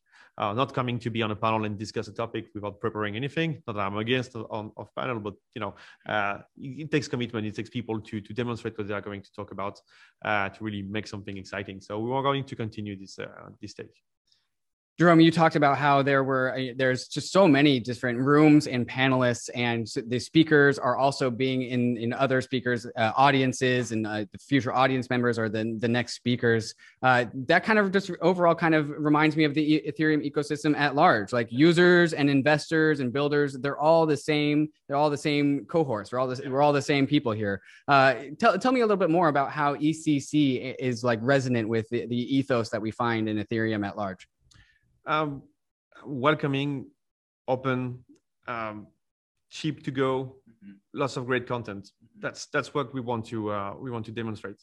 Ethereum France is a non-profit. Like we aim at balancing the budget, keeping the price of the ticket as low as possible. So I think we are about 300 euro for the 3 days of conference, and we want this conference to have the greatest amount of content that you take out of it. So here's how we roll. We try to have as many tracks in parallel that we can, and make the conference long as we can. So it ends up with a nice ratio of number of speakers and numbers of attendees, making it that 1 person out of 5 is actually talking about what they are building right now. So if you are new to this field, you end up in this super heterogeneous ecosystem where you meet all of the people that are building this. You meet rock stars that you've heard about on the internet, or you meet the builders of this, or you meet the guy that just started this new gig and want to recruit. And it's a very welcoming environment, and everybody is easygoing and everybody wants to share. I think we wouldn't have got the same crowd or the same ethos if we were an expensive conference and doing it commercially. So I'm very happy that we have been long lasting and sticking to our initial values. And over the years, we tried to get different crowds to come, also because the price of fees improved and the attention from the media changed a little bit. So for us, we wanted to continue this education purpose that we have in our main goals at Ethereum France, and it translated into opening an Ethereum VC track. So VCs can come to ETHCC, but have to pay for it. Like we are not going to beg them to come and pay them the trip. Like, hey, you want to meet the community, you just attend like everyone.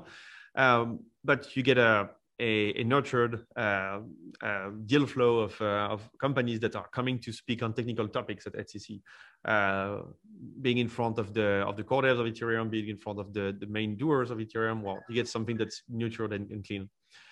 So they are coming in huge amount of number of VCs. Like it's just mind blowing. I think we have 50 or 60 funds that are attending this year. And so for our ecosystem that initially financed it with ICOs and token emissions, it's a shift towards, I think, more resilience in their financial structure to have some VCs in their rounds. And for us as organizer of the conference, it's becoming future people that we want to sponsor the conference, or we want to come every year, or we do want to do product release here. Aave has done great demo this morning. I think I missed Sushi Swap demo. Well, happening right now. But yeah. But anyway, yeah, everything is happening there, and it's really great to see that. Are there any panels or guests or topics or talks that you are particularly excited about? Anything that comes to mind? Well, we don't do that much panels. We prepare to have speakers that come and talk about something they're passionate about, or talk about something they've been working on for some time. In our experience with panels, that they are great for after shows and great for having many people come together around a drink and discuss a topic and then talk with the rest of the assembly. At ETHCC, most of the speakers, if not 100 of the speakers, are just doing a talk. Like you prepare something, you present something, you give us an abstract to work on, and say like, hey, it sounds interesting. Like you're not the 100th person that is going to talk about the future of DeFi. Yeah, well, everybody wants to talk about that. And one thing I'm super excited about is, of course, Vitalik speaking tomorrow about how to do good with DeFi. Well, probably his take on DeFi is interesting. So this is definitely the DeFi year. We have a track. The DeFi track is like 3 or 4 times the size of the other track, and it's hard for us to keep it well balanced, like, having great diversity in the different style of talks. And I'll go to the ZK Snock and ZK Rollup workshops that's going to happen on Thursday. So there's a lot of people who had to stay home. ETHCC can't host everyone, but I'm sure there's a lot of people that maybe they were on the edge and then they decided for whatever reason to not come. Why should they have come, and why should they think about coming to Ethereum events like this in the future? So being totally unbiased, this is the best Ethereum conference in the world. At least last year it was one of the last, one of the only. So we keep that we keep that to ourselves. I hope to continue to be able to host it this way. The thing is, if you go to Paris, it's easy to reach. So first thing, Paris is a capital that is easy to reach, usually from wherever you are in the world. It's a full week of events, so you get something for the trip. The conference itself, it's not that expensive. We try to be one of the cheapest of the ecosystem, and you can have a whole week of stuff happening. So the ideal ETHCC on a normal sedentary situation is that we have a job fair on the Monday. You meet VCs, you meet people, you meet probably your new employer, or you meet your new colleagues. You have 3 to 4 days of conference, and then you have a hackathon. And around that, you get parties all the time, like or events all the time, or side things happening all the time. And if you are grounded, like if you cannot come, if you cannot travel, we are an open source promoting association. So everything is available online. All the talks are live streamed and available right away, like 1 hour or so after the day, directly on YouTube. So like check it out. If you cannot come, just be there. Look at the conference from your remote place, and hit us on Telegram, hit us on Twitter. We're very happy to talk with you, and do apply to the speaker call that we will probably publish in November. So last question for you, Jerome. After ETHCC is over, either at the end of today, tomorrow, or Thursday, what other events are you excited about that you're going towards? My main party years was 10 years ago, like when I was at school, and back then the music crowd in Paris was the French Touch crowd, the headbangers, Daft Punk, Justice, and so on.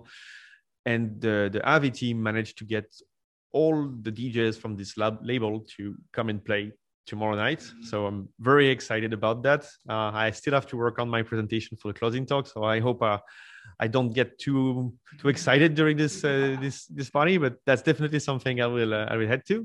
There is the Ledger closing party also that I'm really looking forward to, because it's on a rooftop near the Seine. It's going to be a beautiful setup. Well, I think I'm mentioning only parties, but yeah, I need to take take some of the pressure off after this organization, and I'm taking a small trip to family place after the conference. But yeah, so I'm mainly staying for ETHCC and looking at a couple of side events, and being super busy finalizing the last thing that needs to be finalized.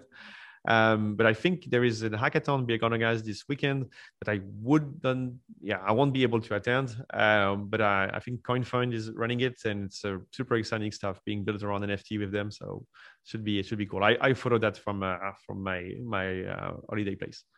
Awesome, Jerome. Well, as somebody who really thoroughly enjoys meeting real life crypto people in the real world, and I do believe that eventually crypto will come to take over the world. And so we also need to come together in the real world as a community. So thank you for just organizing ETHCC, for the last 4 years and continuing to do it into the future as well. Well, definitely. Thanks for coming. That's those events happen because people are coming. Mm-hmm. We try to make everything easy so they can come. And so far, they decided to. And that's great for us. And you can count on us to host it again next year. Impossible n'est pas français. All right, guys, I'm here and pleased to be joined with Aya Miyaguchi of the Ethereum Foundation. Aya, you just got done with a talk here at ETHCC. And for those that weren't able to attend, can you kind of give them a preview about what you talked about? I spoke about Ethereum Infinite Garden and how I see what's the most special about Ethereum, I think.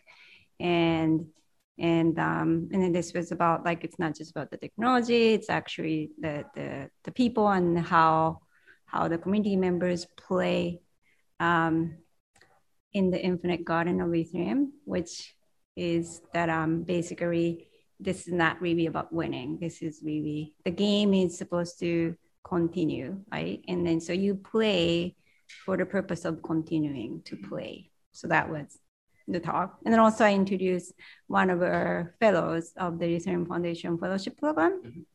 This is the first cohort. And then she explained the project that she's working on, which is the Giga, and to connect schools with internet, and then also provide transparency and also all the better governance and everything with the power of Ethereum. So, and then also I introduced her as one of the gardeners of the Infinite Garden. I love that metaphor about Ethereum as a garden. And in the Ethereum world, we're all about long-term games and iterative games. And we are finally back into the world of more Ethereum events in real life, real events. And so now that we are all back as a community in ETHCC, once again, for the 4th ever ETHCC, what are you really excited to see, or who are you excited to see talk? Or what are you about ETHCC are you particularly excited for? In general, just like everyone else, I was excited to get together with other people again. It's been a while. And that also, EF organized DevCon, and we've been kind of postponing it for many times. And then we kind of appreciate ETHCC to organize this, almost that first event to happen after the COVID started to happen. And then so I think the whole DevCon team is here to learn what it's how people are experiencing this after the time that people were waiting. So yeah, and also the combination of the thing that I wanted to send, the message that I wanted to send, which is about the Infinite Garden, and also I kind of wanted to see how people are enjoying after a while. So that was my goal to come here. And then I'm also excited about the different talks. And then there's some they have this blockchain for good track, and there are some stuff that I didn't know. So I'm looking forward to learn about what they're doing. Aya, the Ethereum community is now 6 years old, and you've been with it every step of the way. What are you most proud about on behalf of the community that we've achieved in the last 6 years? Well, I've been in the crypto space for the entire time, but even before Ethereum, but I haven't been part of the Ethereum thing for the whole time, but I think it's, even as an external audience for as a participant, I think it's amazing that what this community has achieved working in a fully decentralized way. Basically, EF doesn't really manage, and we coordinate. That's what we say, and that still very continuous effort to make it as decentralized as possible. That technical advancements that Ethereum has made is such a hard problem to solve. And, like people said in the beginning, oh, there's no way they can do it. But we are seeing that is actually happening now, especially when the proof of stake is happening. And then, so yeah, and then now this is actually involving outside people outside, and then they can also see, oh wow, this is actually serious and this is happening. And so it's great to, it's not like I'm proud, but I just feel proud to be part of it. And on the other side of things, what do you think the Ethereum community and ecosystem still needs to work on? What do we have left to achieve that's still on the table? So I don't know if it's left to achieve. And I know a lot of like technical challenges that still needs to achieve. But that one of the things that I mentioned in my talk is, yes, there's an infinite garden and the way we keep playing this game. But then unless we are conscious, this uniqueness can be lost. So I think it's really important for us to remember what's special about Ethereum and this the vibe you feel at ETHCC, and you just don't feel that anywhere else. So yeah, I think it's very, very important for us to maintain so that this stays very unique and interesting and really not about winning. Yeah. You said the vibe that we feel at ETHCC. Can you put that into words? What is the vibe of ETHCC? I think there's certain seriousness, like what people talk about, some geeky conversation about technical things, of course, because it's an Ethereum event. But then there's always down to earth openness that you get to come talk to anyone, and then they're open to answer to your questions, so that you don't feel that. I mean, we feel that at DevCon too, but we don't maybe feel that at regular business conference, or so that the openness and the down to earth vibe, and also you basically people are always ready to be open to have conversation with anyone, and I always love that vibe about any Ethereum events.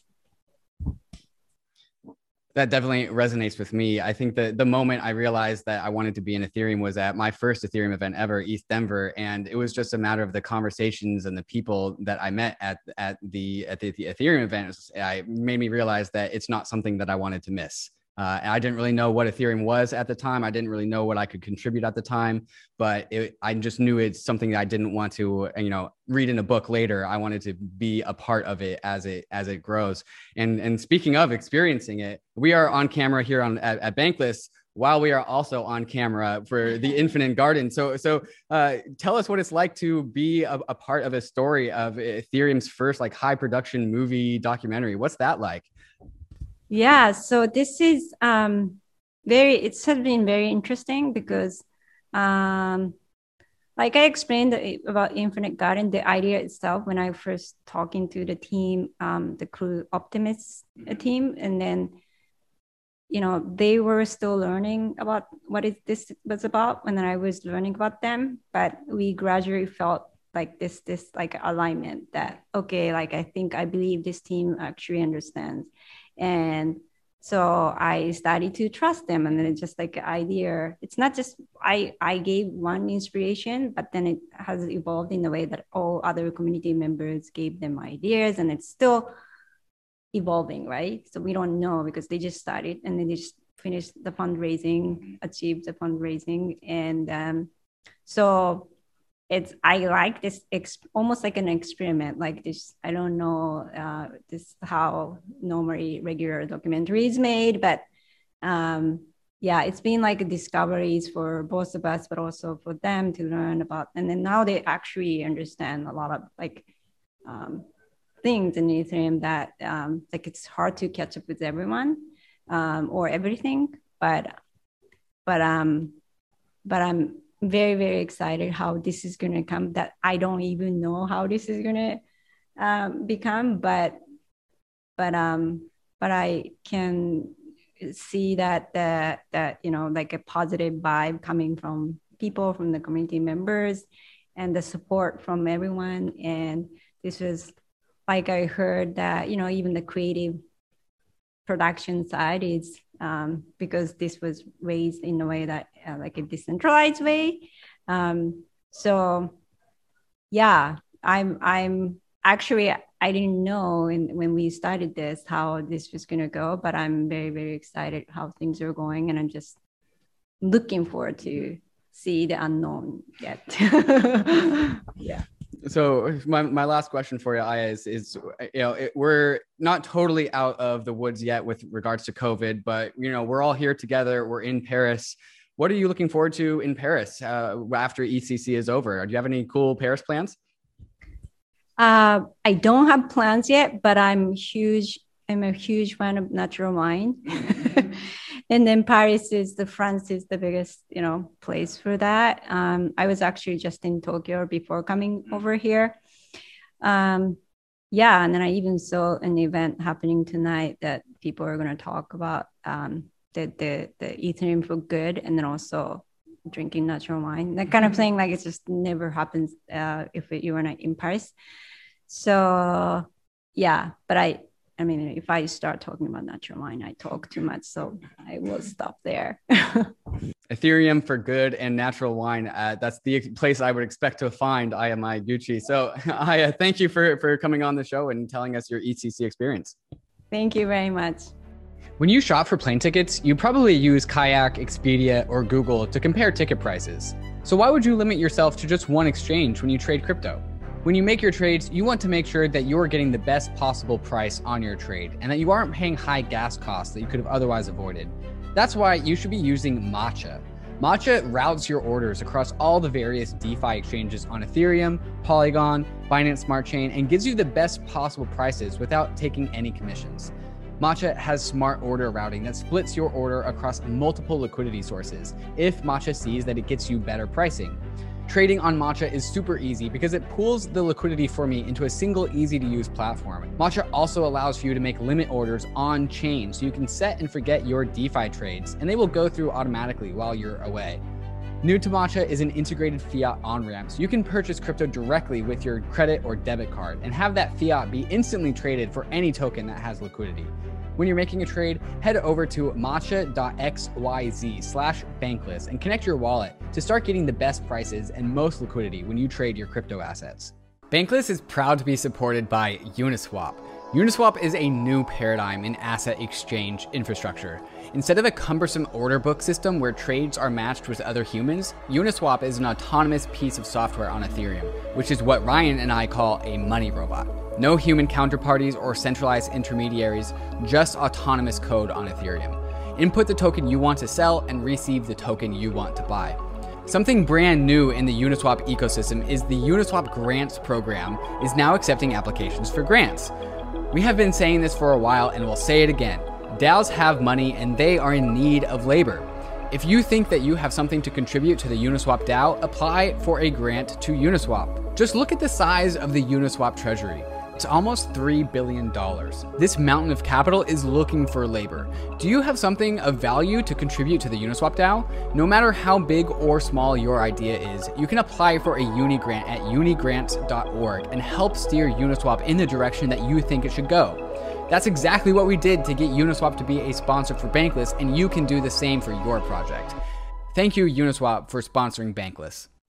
All right, guys, I'm here with Cooper Turley. Cooper, how excited are you for ETHCC? Tell me all about it. I am super excited. This time last year, I got COVID at this very conference, so it's very great to be back, wearing masks, feeling healthy, feeling good. Life is great. Yeah, we didn't really have a mask this time last year for ETHCC. A little bit naive at that time, but we really didn't know what's coming. I know you're excited for the resurgence of crypto events and Ethereum events, but specifically with this ETHCC event, what are you excited about just on this one? I'm really excited just to hear about the progress that's been made. You know, I think that a lot has happened over the last year. We've been living online. I think this is the first time where people can come and talk about things IRL. For me, that's where you really get a vibe of like which projects have the most attention and energy just based off what people are talking about at these events. So it's great to go a little bit beyond Twitter, Discord, Telegram, you know, see people IRL and hear what's really exciting and worth paying attention to. Definitely one of the biggest innovations in the last year while we were all home is stuffs in both DAOs and NFTs, which are largely, status and social games, right? Like DAOs are social communities and NFTs are largely things that are about, status, which is inherently a social phenomenon. So I think it's actually really cool that a lot of these events that are coming out of COVID are DAO and NFT, have DAO and NFT themes. And I know that you are particularly focused in the world of DAOs and also the creator economy, which is also a social element as well. And you just came out of your talk. So can you, for the people that are, were at home and weren't able to attend ETHCC, can you kind of give them a little teaser of what your talk was about? Yeah. Absolutely. So I gave a talk on the future of music. As you said, I think this is an industry that's ripe for social and financial disruption. And so for me, being able to talk about, how NFTs play a role in the future of audience, how governance makes sense in a more broader context, I just love this design space of every creator feeling like they're on the startup now. And so being able to take these tools and apply them in both crypto and non-crypto native ways, that's kind of the intersection I sit at. How do you take a DAO and make it understandable to someone who's never used MetaMask before? And how to use tools like POAP to basically do NFTs at IRL events, despite the fact that no one's ever set up a wallet previous to that. And so who or what panels are you really looking forward to speaking about? And, there's always that funny little line where the audience looks towards one artist, but then that artist is their savant or their person that they're interested in is somebody else. So who's the person that Cooper is interested in seeing on stage talking? I mean, it's going to be a cliche answer, but I think Vitalik is going to be fantastic. I love coming to see him talk IRL because you never know what he's going to talk about. It kind of always gives you something to look forward to a little bit further along. So obviously he's not super active on Twitter. And so being able to hear about what he's been pontificating on over the past year, while we've been locked in COVID, it should be a good way to just refresh and see where things are at. Yeah, Vitalik has a habit of delivering always really hot keynotes, and I'm also excited for that one as well. For people that weren't able to attend ETHCC, can you kind of tell them what's the vibe like from your perspective? And how does this ETHCC event differ from the one last year and also other crypto events that you've been to? Yeah, it's a great question. I mean, I think of ETHCC as a community conference. So obviously there's a lot of developers here. There's a lot of ecosystem partners. Where this differs from maybe like a DevCon or an ETH Global event is that this is much more community focused. You're going to see 100 talks over the course of 3 days. You're going to hear about a bunch of different projects. While there's a bunch of builders here, I think that this talk is about conference context. Basically, leave this conference feeling like you have a good understanding of where the industry's at, which projects are worth paying attention to, and what people are working on. So that as you go back to your digital life, you can have an understanding of like, oh, these people are hanging out with these people are partnering with these people. This event was really cool, and there's a nice vibe going to it. And so I just love Ethereum conferences in general. I mean, you'll catch me at every major one this year for the next couple of years of my life if I have something to say about it. And so just being here in person, it's really important to remember our roots. I think that Ether went up a lot this past year. And for a lot of people, there's maybe a feeling that you don't need to be as present at these things anymore. But I think for me, it's now more important than ever to show face and show that regardless of what happens financially, that we're all here for the same reason. One of everyone's favorite parts about these crypto events and crypto conferences is that there's a bunch of satellite or peripheral events that happen after the scene. So what are you going to after today or tomorrow or Thursday that you are really excited about? I'm really stoked about the FWB party tonight. We actually built a tool to be able to do IRL RSVPs with token gated access. So basically you RSVP by holding tokens, you receive a QR code, and when you sign into the event, it still makes sure that you're holding tokens at the event. So I'm really excited about that primitive. That's later tonight. Going to be going to Fede DAO with Uniswap and Upshot. Got some awesome DJs that are playing there. The Arave party tomorrow night with Boys Noise is going to be fantastic. And then Thursday night, the ETHCC closing party should be a really great time. Yeah, so Cooper is the absolute embodiment of the social scene around crypto and crypto events. And so take a leaf out of Cooper's book when you come into crypto events. Plan ahead because there's so many events that you need to go to. And if you don't plan ahead, then you're going to miss them. Cooper, thank you so much for coming and sharing us your ETHCC story. Pleasure to be here, man. I look forward to seeing the recap, and everyone have a fantastic week. All right, everyone, I'm here with Simona Pop from Status. And Simona, I have seen just almost at every single crypto Ethereum event that I've ever been to. And so I kind of want to lead with that question. Simona, can you tell our listeners who maybe haven't been to an Ethereum or crypto event, what are they missing out on, and maybe why should they go to one in the future? Hey, thanks for having me on the podcast, and great to see each other again.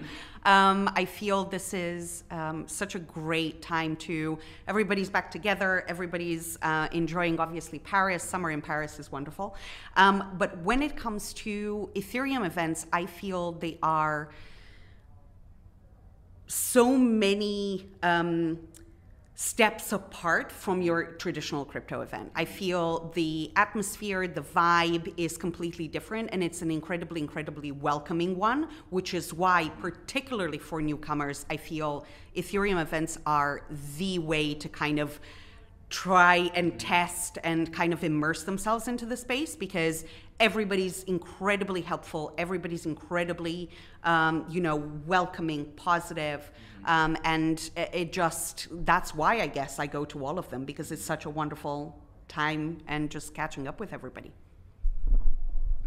So I've seen you at ETH Denver, and I know you've gone to DevCon and all the other previous ETHCC events. And we just came out of over a year-long lockdown with COVID, and now we're finally getting into the world of events once again. So with this, the first ETHCC event out of COVID, what are you specifically excited for with this one particular event?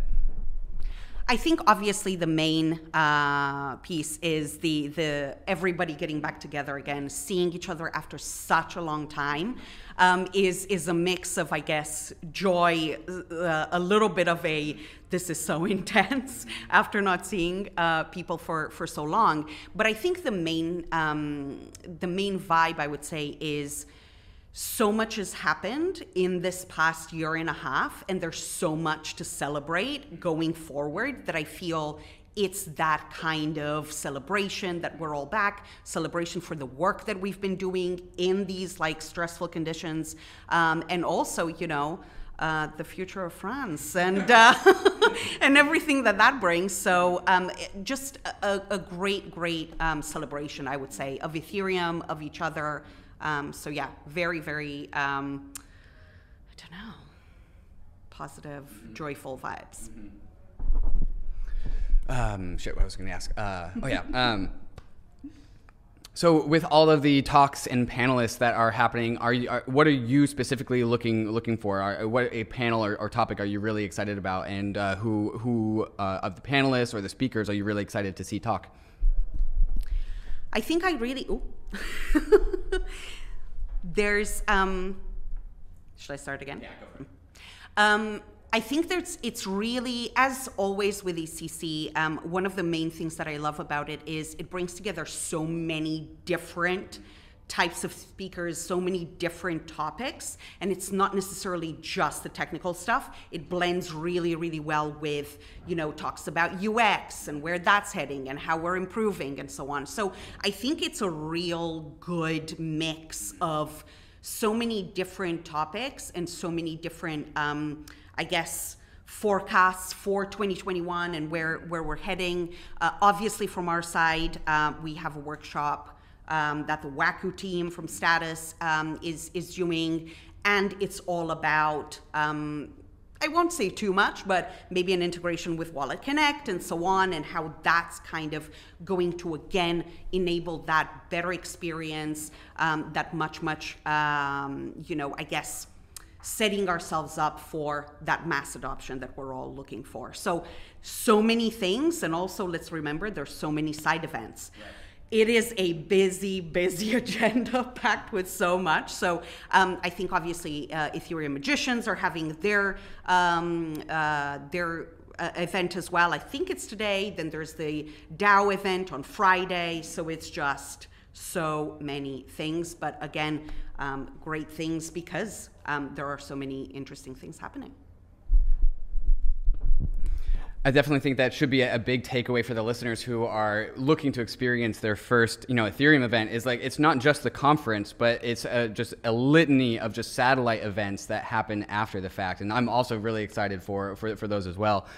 People think that these things are technical conferences about information and, trends, but it's also really, really social. And I think I see you as like one of the social leaders in the community. You're always at the events. You're always talking to people. And you also mentioned Status. So kind of give us the update on Status, and also for the listeners who might not be familiar with what Status is. Tell us what Status is and why we need it in 2021, and maybe what the future roadmap of Status looks like. Absolutely. And just circling back a little bit to that social element, I think it's such a great way to actually experience crypto and meet so many people and become aware of so many of the great projects that are in this space, and so many people who have, let's say, attended conferences or hackathons remain in the ecosystem. I know so many people who, came in 2017, 2018 and are now pretty big deals in the space. So absolutely very, very a meritocracy kind of dynamic. Status-wise, it is a Web3 wallet. It is a chat, privacy-first chat, censorship-resistant, and a Web3 browser. What that means is you have all of these incredibly powerful pieces in one application. And because we're mobile first, and this is very important from my perspective, it's that accessibility for people who may not be tied to their laptops, who may not have a laptop, right? There's so much digital access that happens via your mobile phone. And I personally believe that it is incredibly, incredibly important to have a powerful piece that can almost be the gateway to Ethereum, because it does all of the things. And so with our work, for instance, in Latin America, we see this a lot, because their mobile use is the predominant access to digital services. What we're working on, and this is something that I'm incredibly passionate about, is a communities feature that will essentially bring all of those three pieces into powering Web3 communities and having those crypto native flows as part of the experience. So as you'll know, right now, Web3 communities exist on Web2 platforms, and maybe they shouldn't. So I think, again, having that stack and being able to provide that decentralized privacy-first goodness with those crypto native flows, let's just, power those Web3 communities with a Web3 stack. Obviously, there's so much to consider when you are building a censorship-resistant thing and also enabling certain levels of moderation, but we're on the right track, and hopefully we'll be able to share that with everybody very soon. And what parts about the actual status app is actually hooked into Ethereum? What parts of it actually touch the Ethereum blockchain? All of it. And so, like, so it's a messaging app, kind of like Telegram. And so, like, how does my message that I send to my friend, how does that work with Ethereum? So with the messenger, obviously, you get it stored locally, right? So it is on your phone, and that's also why it's such an important piece from a privacy perspective, because when you join the app, you will see there's no phone number, there's no email. We ask nothing about your personal details. You get assigned a random 3-word name, and then you can store contacts locally so that I can know that it's you, but I'm not divulging your identity to the rest of the network. So that plays a really, really important role, not only from the privacy perspective, but also from the, from the storage perspective, from where the messages get stored, or how long they're stored for. We're now working on editing and deletion as well, which wasn't a feature before, but obviously we recognize that those are incredibly important pieces of the chat experience. And so with all of those combined, I think we can really achieve that level of censorship-resistant protocol, but levels and tooling for moderation at community level. And that very much feels like a user's private key and public address, right? Like where you just are given the infrastructure you need without having to ask for permission, right? Right. You're just kind of using that same model, but now we are extending this into like the more traditional app layer that people are used to. Simona, it's been fantastic talking to you. I have one last question that I think you are uniquely capable of answering. How would you illustrate the trend of crypto events? Crypto events were very different in 2013, 14, 15, and then Ethereum came along in 2015 and it had its own trend or trajectory. How would you say that they've changed into? What is the arc of these crypto events? How are they changing over time? I definitely feel there's a lot more substance that we're focusing on right now. And also, if you look at everything that is happening even at ETHCC right now, there's a lot of activations and there's a lot of opportunities to engage with the applications. And I feel obviously we're now at a stage where there's a lot of the applications are live, a lot of usage and so on. So you are able to experience it in a much fuller way, I guess, versus listening to talks and, oh, it's coming. We have it now. And there's a lot of, I used to do this a lot with, my previous role with the Bounties Network, do a lot of bounties for engagement. And now I'm seeing people really immersing themselves in those applications, in those activations, and really getting a taste for what it is like to literally use Web3 applications now. And obviously, see if we need to improve the UX, do this, do this, do this. But it is a process almost for the community, by the community, right? And we all build together, we help each other out. And I think that's also an incredibly, incredibly powerful piece about Ethereum, is that we are all in it together, right? And the tide lifts all boats and all of that. So it's an incredibly, incredibly collaborative space. And I think we're going to see a lot more of those happening, where we collaborate together, projects working together to create engagements. So yeah, I think a lot more immersion in the future. I think what I've already seen in that same vein is we are seeing people talk about the next products rather than the first products, right? Stani from Aave comes out and says, I really think credit delegation is like what's next for DeFi. After he's already, deployed ETHLend and then turned it into Aave and already done all these other products, we are now able to talk about, it's like, we already have this first generation of products that were built on what comes next. And all of a sudden we go from like an industry of speculation and, what could be, into what is and what is next. And I think that's really just an illustration of the maturity of this industry that we've come so far.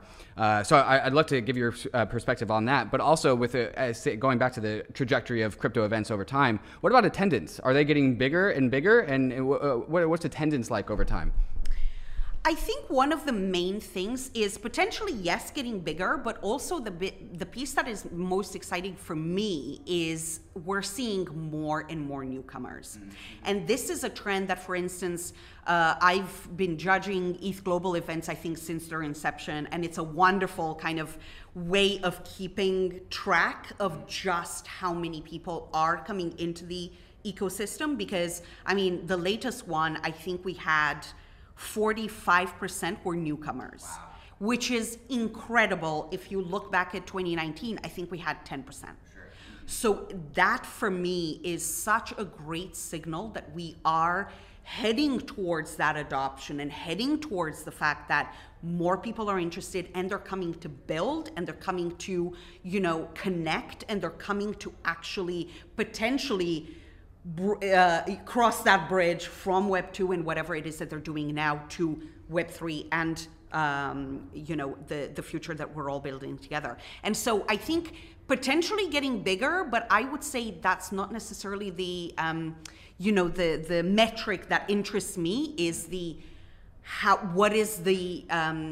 what's that audience profile? Who is coming? What are they doing? And seeing that engagement from newcomers is perfect. I think the combination of having a lot of newcomers plus a lot of products that we are already having delivered and talking about the next products, that's a very different environment from like the crypto events of 2018 and 2017, where we have a lot of newcomers, but it's all, ICOs and speculation on the future. So I hope that these new products that we're all talking about on stages and all these panels make all these newcomers, stickier, and they stick around. And hopefully we all see them at the future crypto events as well. And Simona, I hope I see you at the future Ethereum events as well, and which I'm looking forward to going to all of them. And I'm sure you are going to be there. So Simona, thank you for telling me your ETHCC story. Thank you so much. And yeah, let's have a great week. Cheers. Hey guys, I'm here with Joseph DeLong of the Sushi Swap protocol. And Joseph just had a fantastic brand new announcement that he debuted here at ETHCC. And so you've probably already seen it by now because this podcast is coming out a few days later. But Joseph, for people that weren't able to watch you give your presentation, could you kind of give us the elevator pitch of what Sushi Swap just released? Sure. We released a new AMM called Trident. And this our new AMM is actually built on top of Bento Box, our platform that allows you to have strategies on the underlying tokens. And so the tokens come in, and applications like Kashi or Trident, which is our new AMM, on top have access to a virtual balance. But so you can kind of like do your regular swaps, but underneath the actual underlying tokens are taken and exercised into a strategy. And so you get extra yield for anything that you have deposited. So that's like you have Bento Box, which is a place where applications come and deposit assets into. Bento Box makes those assets be able to find yield in DeFi. And then Bento Box credits a certain application with the amount it's deposited, right? So it's kind of like a referral system in a way. It goes back to the depositor. It's more like it's more similar to the banking system. If you think of it like you go and you deposit your money in the bank, right? And then you have kind of like this balance on. They don't have a shoebox that says David's money, right? They have kind of like one big shoebox, and then some of that money goes in and gets kind of like lent or invested. Yeah. It's very similar. And so your announcement actually goes even further than that. So tell us a little bit more about the further changes to the SushiSwap protocol.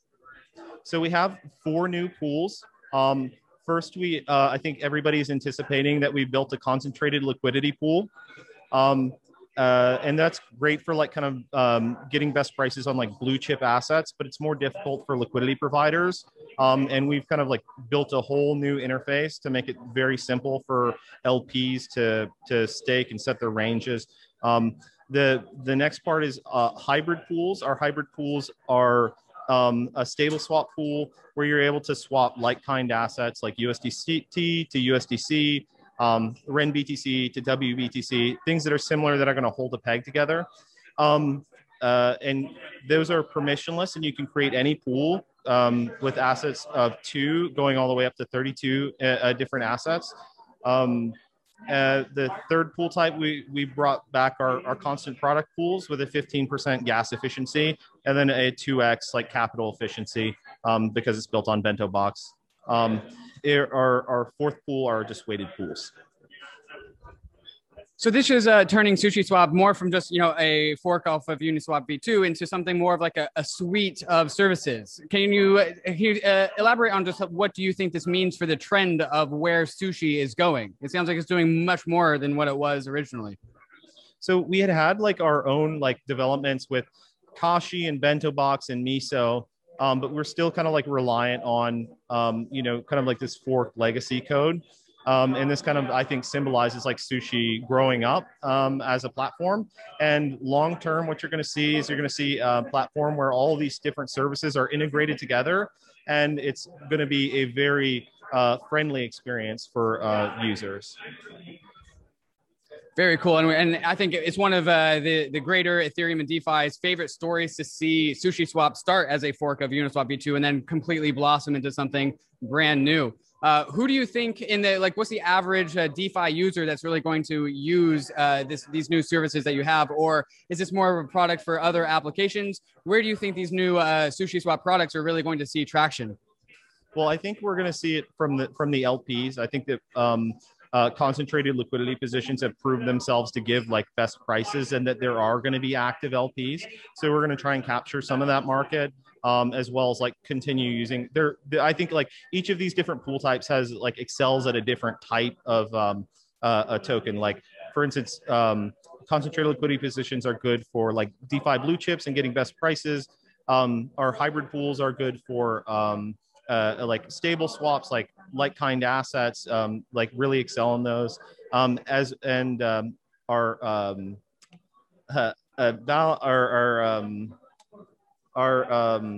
constant product pools, those are good for like kind of like long tail coins, and then like our weighted pools, those are also good for like long tail coins.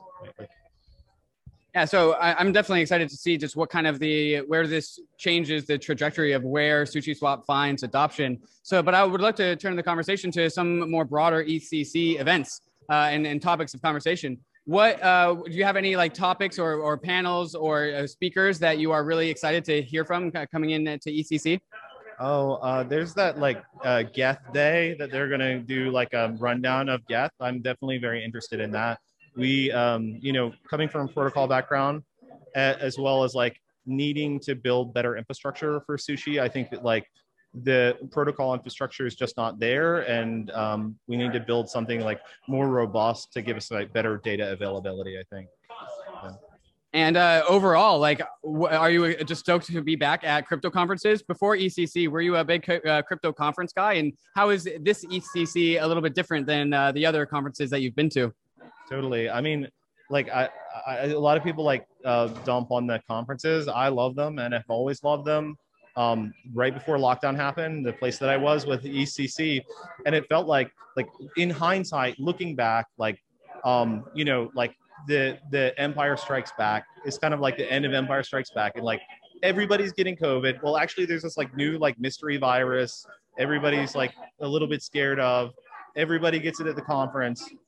The future of DeFi is like people like maybe recognize that, but the future of DeFi was uncertain at that time. And now we've come, 2 years, and the future is very certain. And we're back, and kind of like the world's recovering from this. Yeah. Awesome, Joseph. Well, thank you for coming in and sharing your announcement with us. I'm sure Bankless listeners will go out and find more in the preceding announcements that come out of this conference. And also, thank you for sharing your ETHCC experience. Thank you very much. Thanks for having me. Yeah. All right, guys, I'm here with Jordi Bailina. Jordi is the founder of Hermes Network, correct? Yes, that's right. And Jordi, we are here at ETHCC, which I'm really excited for. So tell me, what about ETHCC are you really excited about? Yeah, it's for me, ETHCC is a very, very special conference. Personally, it's my favorite. It's my favorite conference for many reasons. For example, here is where we start the Ident3 project. That's the team that's doing all the Hermes and so on. So we start together with my partners here. Paris is very close home. I'm from Barcelona. I'm living right now in Zug, but it's very close to Barcelona, so it's a very easy trip. And the Paris. I've been this weekend, for example, in Paris, and when you walk in the streets of Paris, you start to feel very good. And going to Paris for this conference, at least for me, it's my feelings starts rising up, and very excited, and especially after the pandemic. I'm so happy that this to be the first conference, the first real conference, the conference in place conference, because it's this special, and it's like coming back a little bit to normality. I know that we are not still like full normality, but at least we have a conference, a real conference, where with the speakers, with the people, we miss it, and I'm absolutely excited about this conference. And well, yeah, let's see how this week works. But we are also presenting a lot of new stuff. We have been working a lot during this pandemic, and then it's like, okay, let's start over again. Let's come up again. So it's very excited.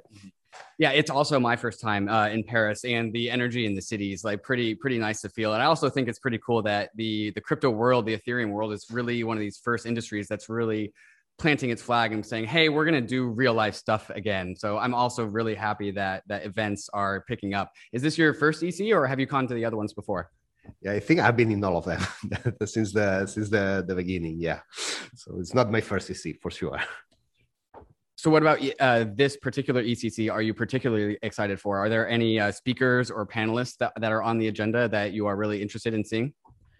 Yeah, I think personally, I'm very interested, because there are a lot of projects, especially in layer 2 scalability. That's the main. Of course, there are other topics, but probably if you ask me myself, this is the one that I'm more interested from. We are at this point where this technology is available, and we are building these scalability solutions. So I think it's going to be very interesting to listen all the projects, how they are approaching these challenges of scaling and bringing the blockchain technology to mainstream, because it's not the only one, but probably is the most difficult piece that we are missing for bringing this technology to mainstream. So very excited to hear what other projects are doing, what researchers, different ideas, what's coming on, what applications they are planning and building. I think it's going to be very interesting, at least in the context of this scalability moment that we are living right now. As we've been speaking on the Bankless world, we keep talking about layer two summer, and we have both Optimism and Arbitrum launching sometime in July. We just saw Uniswap go live on Optimism. So let's actually dive into a little bit more about the Hermes network, because that's actually something that we haven't actually talked about as much on the Bankless podcast. Tell us a little bit about the Hermes network and where it fits in the whole L2 ecosystem. Well, Hermes Network is a layer 2 rollup. It's a ZK L2 rollup. It's not an Optimism. It's ZK L2 rollup. It's right now Hermes is for payments. You can do any kind of payments in layer 2. It scales a lot. Right now each transaction can hold 2,000 transactions, and in Ethereum block, it fits 15 transactions. So actually, the actual limit would be to have 2,000 transactions per second, which is 2 orders of magnitude more of what's Ethereum right now. And this is in mainnet. This is running. We launched mainnet on March. The smart contract already hold at $30 million at certain points. So from the security perspective, we are getting this point that looks like start being safe. That these things, you can never say that something is fully safe, but it looks good on this. We got a lot of experience in the scaling, because scaling is not only the engine, the main technology. It's also you need to hold a lot of transactions. You need to have huge databases. You need to have explorers that holds all this information. So we got a lot of experience, a lot of information there. We are I would say that from the Hermes perspective, we are a fully decentralized protocol. We are ramping up, and we need more transactions to fully decentralize the protocol. But the protocol is designed to be decentralized, and we hope that slowly we are getting to this decentralization point. And we are also very excited because if you see the cost per transaction, for the verification of the proof and so on, we are by far we are the cheapest rollup layer 2 solution, ZK rollups layer 2 solution in listing cost terms. The proof is very cheap, and the smart contract is very optimized, and we are very happy to be there. And from here, we are very excited because we are not stopping. We are doing a lot of we are growing the network, and we are here in Paris. We will present the ZK VM, and will be the next version of Hermes, where it's going to be possible to run the smart contracts and transactions. We are implementing the Ethereum EVM bytecode to bytecode, so just implementing all the bytecodes of Ethereum EVM. So you should be able to run any smart contract in layer 2 in a rollup. And this is a project that we are working on and fully committed. We have other projects that we are also building, like a token swap service. We are building also instant payments, decentralized manner, kind of payment channels on top of layer 2. It's going to be important also to have finalities, to have better finality times for real-time projects. We want to expand Hermes networks to many communities, many countries, and start working also from the wallets and developers and different exchange and integrating it. So we have still a lot of work to do, but we are fully committed to the project. And yeah, that's what we are doing.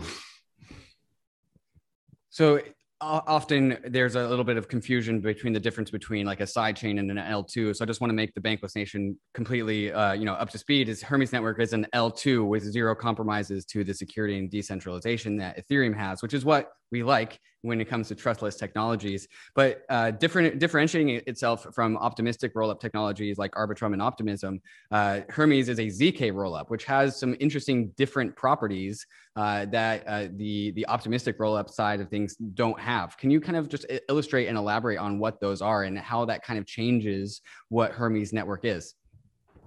Yeah, well, a layer 2 solution, the idea is that there is a transaction. So it's a layer 1 transaction that actually packs like many transactions. So you have a state, and then you say, okay, I'm going to process 2,000 transactions.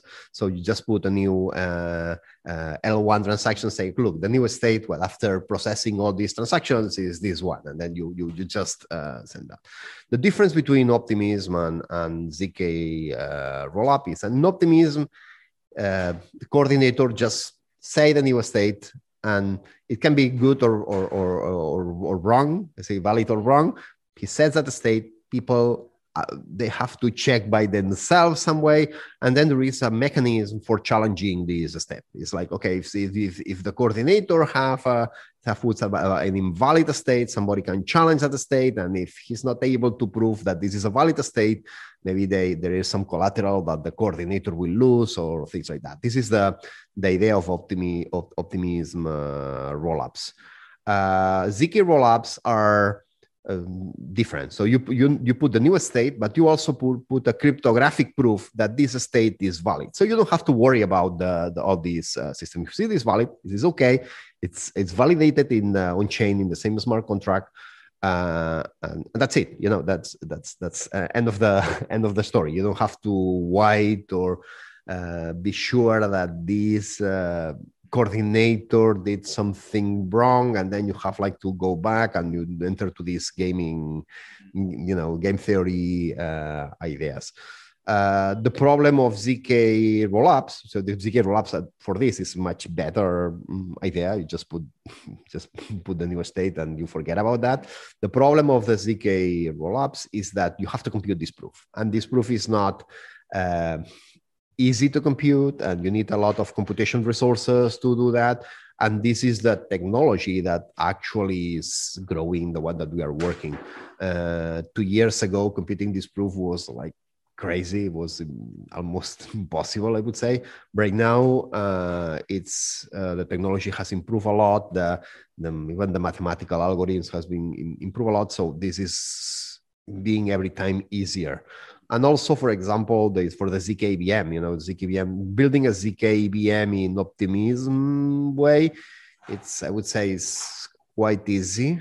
Okay, it's easier because you just validate the virtual machine and that's it. Building that in a ZK rollup, where it's a little bit more complex because you need to build circuits that process programs. And this is more complex, but it's absolutely doable. And as I told you before, in Hermes we will present and we will explain, I think, quite deeply from the technical perspective how we are going to build that a little bit. We are going to show the details of what are the different pieces that we put together to build this ZK rollup, and we will prove that this is absolutely possible. And not only that, we are going to prove also that we can do it without changing the EVM protocol, without changing the ecosystem. And this is the new thing that we will present here in the ETHCC. Fantastic. Yeah, I'm really looking forward to that different construction coming out. And importantly, I think the first difference I think people will experience if they were to use Hermes Network is that those withdrawals out of the layer 2 doesn't have that 7-day withdrawal period. That's correct, right? Exactly. Yeah, that's withdrawing Hermes is just a layer 1 transactions, and you just withdraw. And for example, one of the things that's interesting in Hermes is that you have it, we call it the forced withdrawal. So the coordinator can never lock up your funds. If you want to withdraw your funds, you can always do a layer 1 transactions, and you will also recover the funds.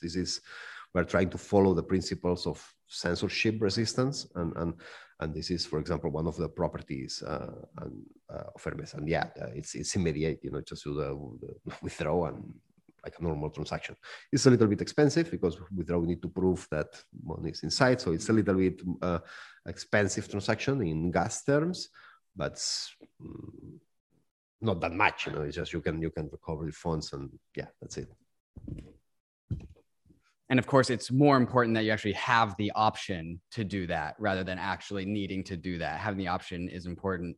Jordi, when ETHCC is over and you go around and touring Paris, do you have any Paris plans? Any Paris plans?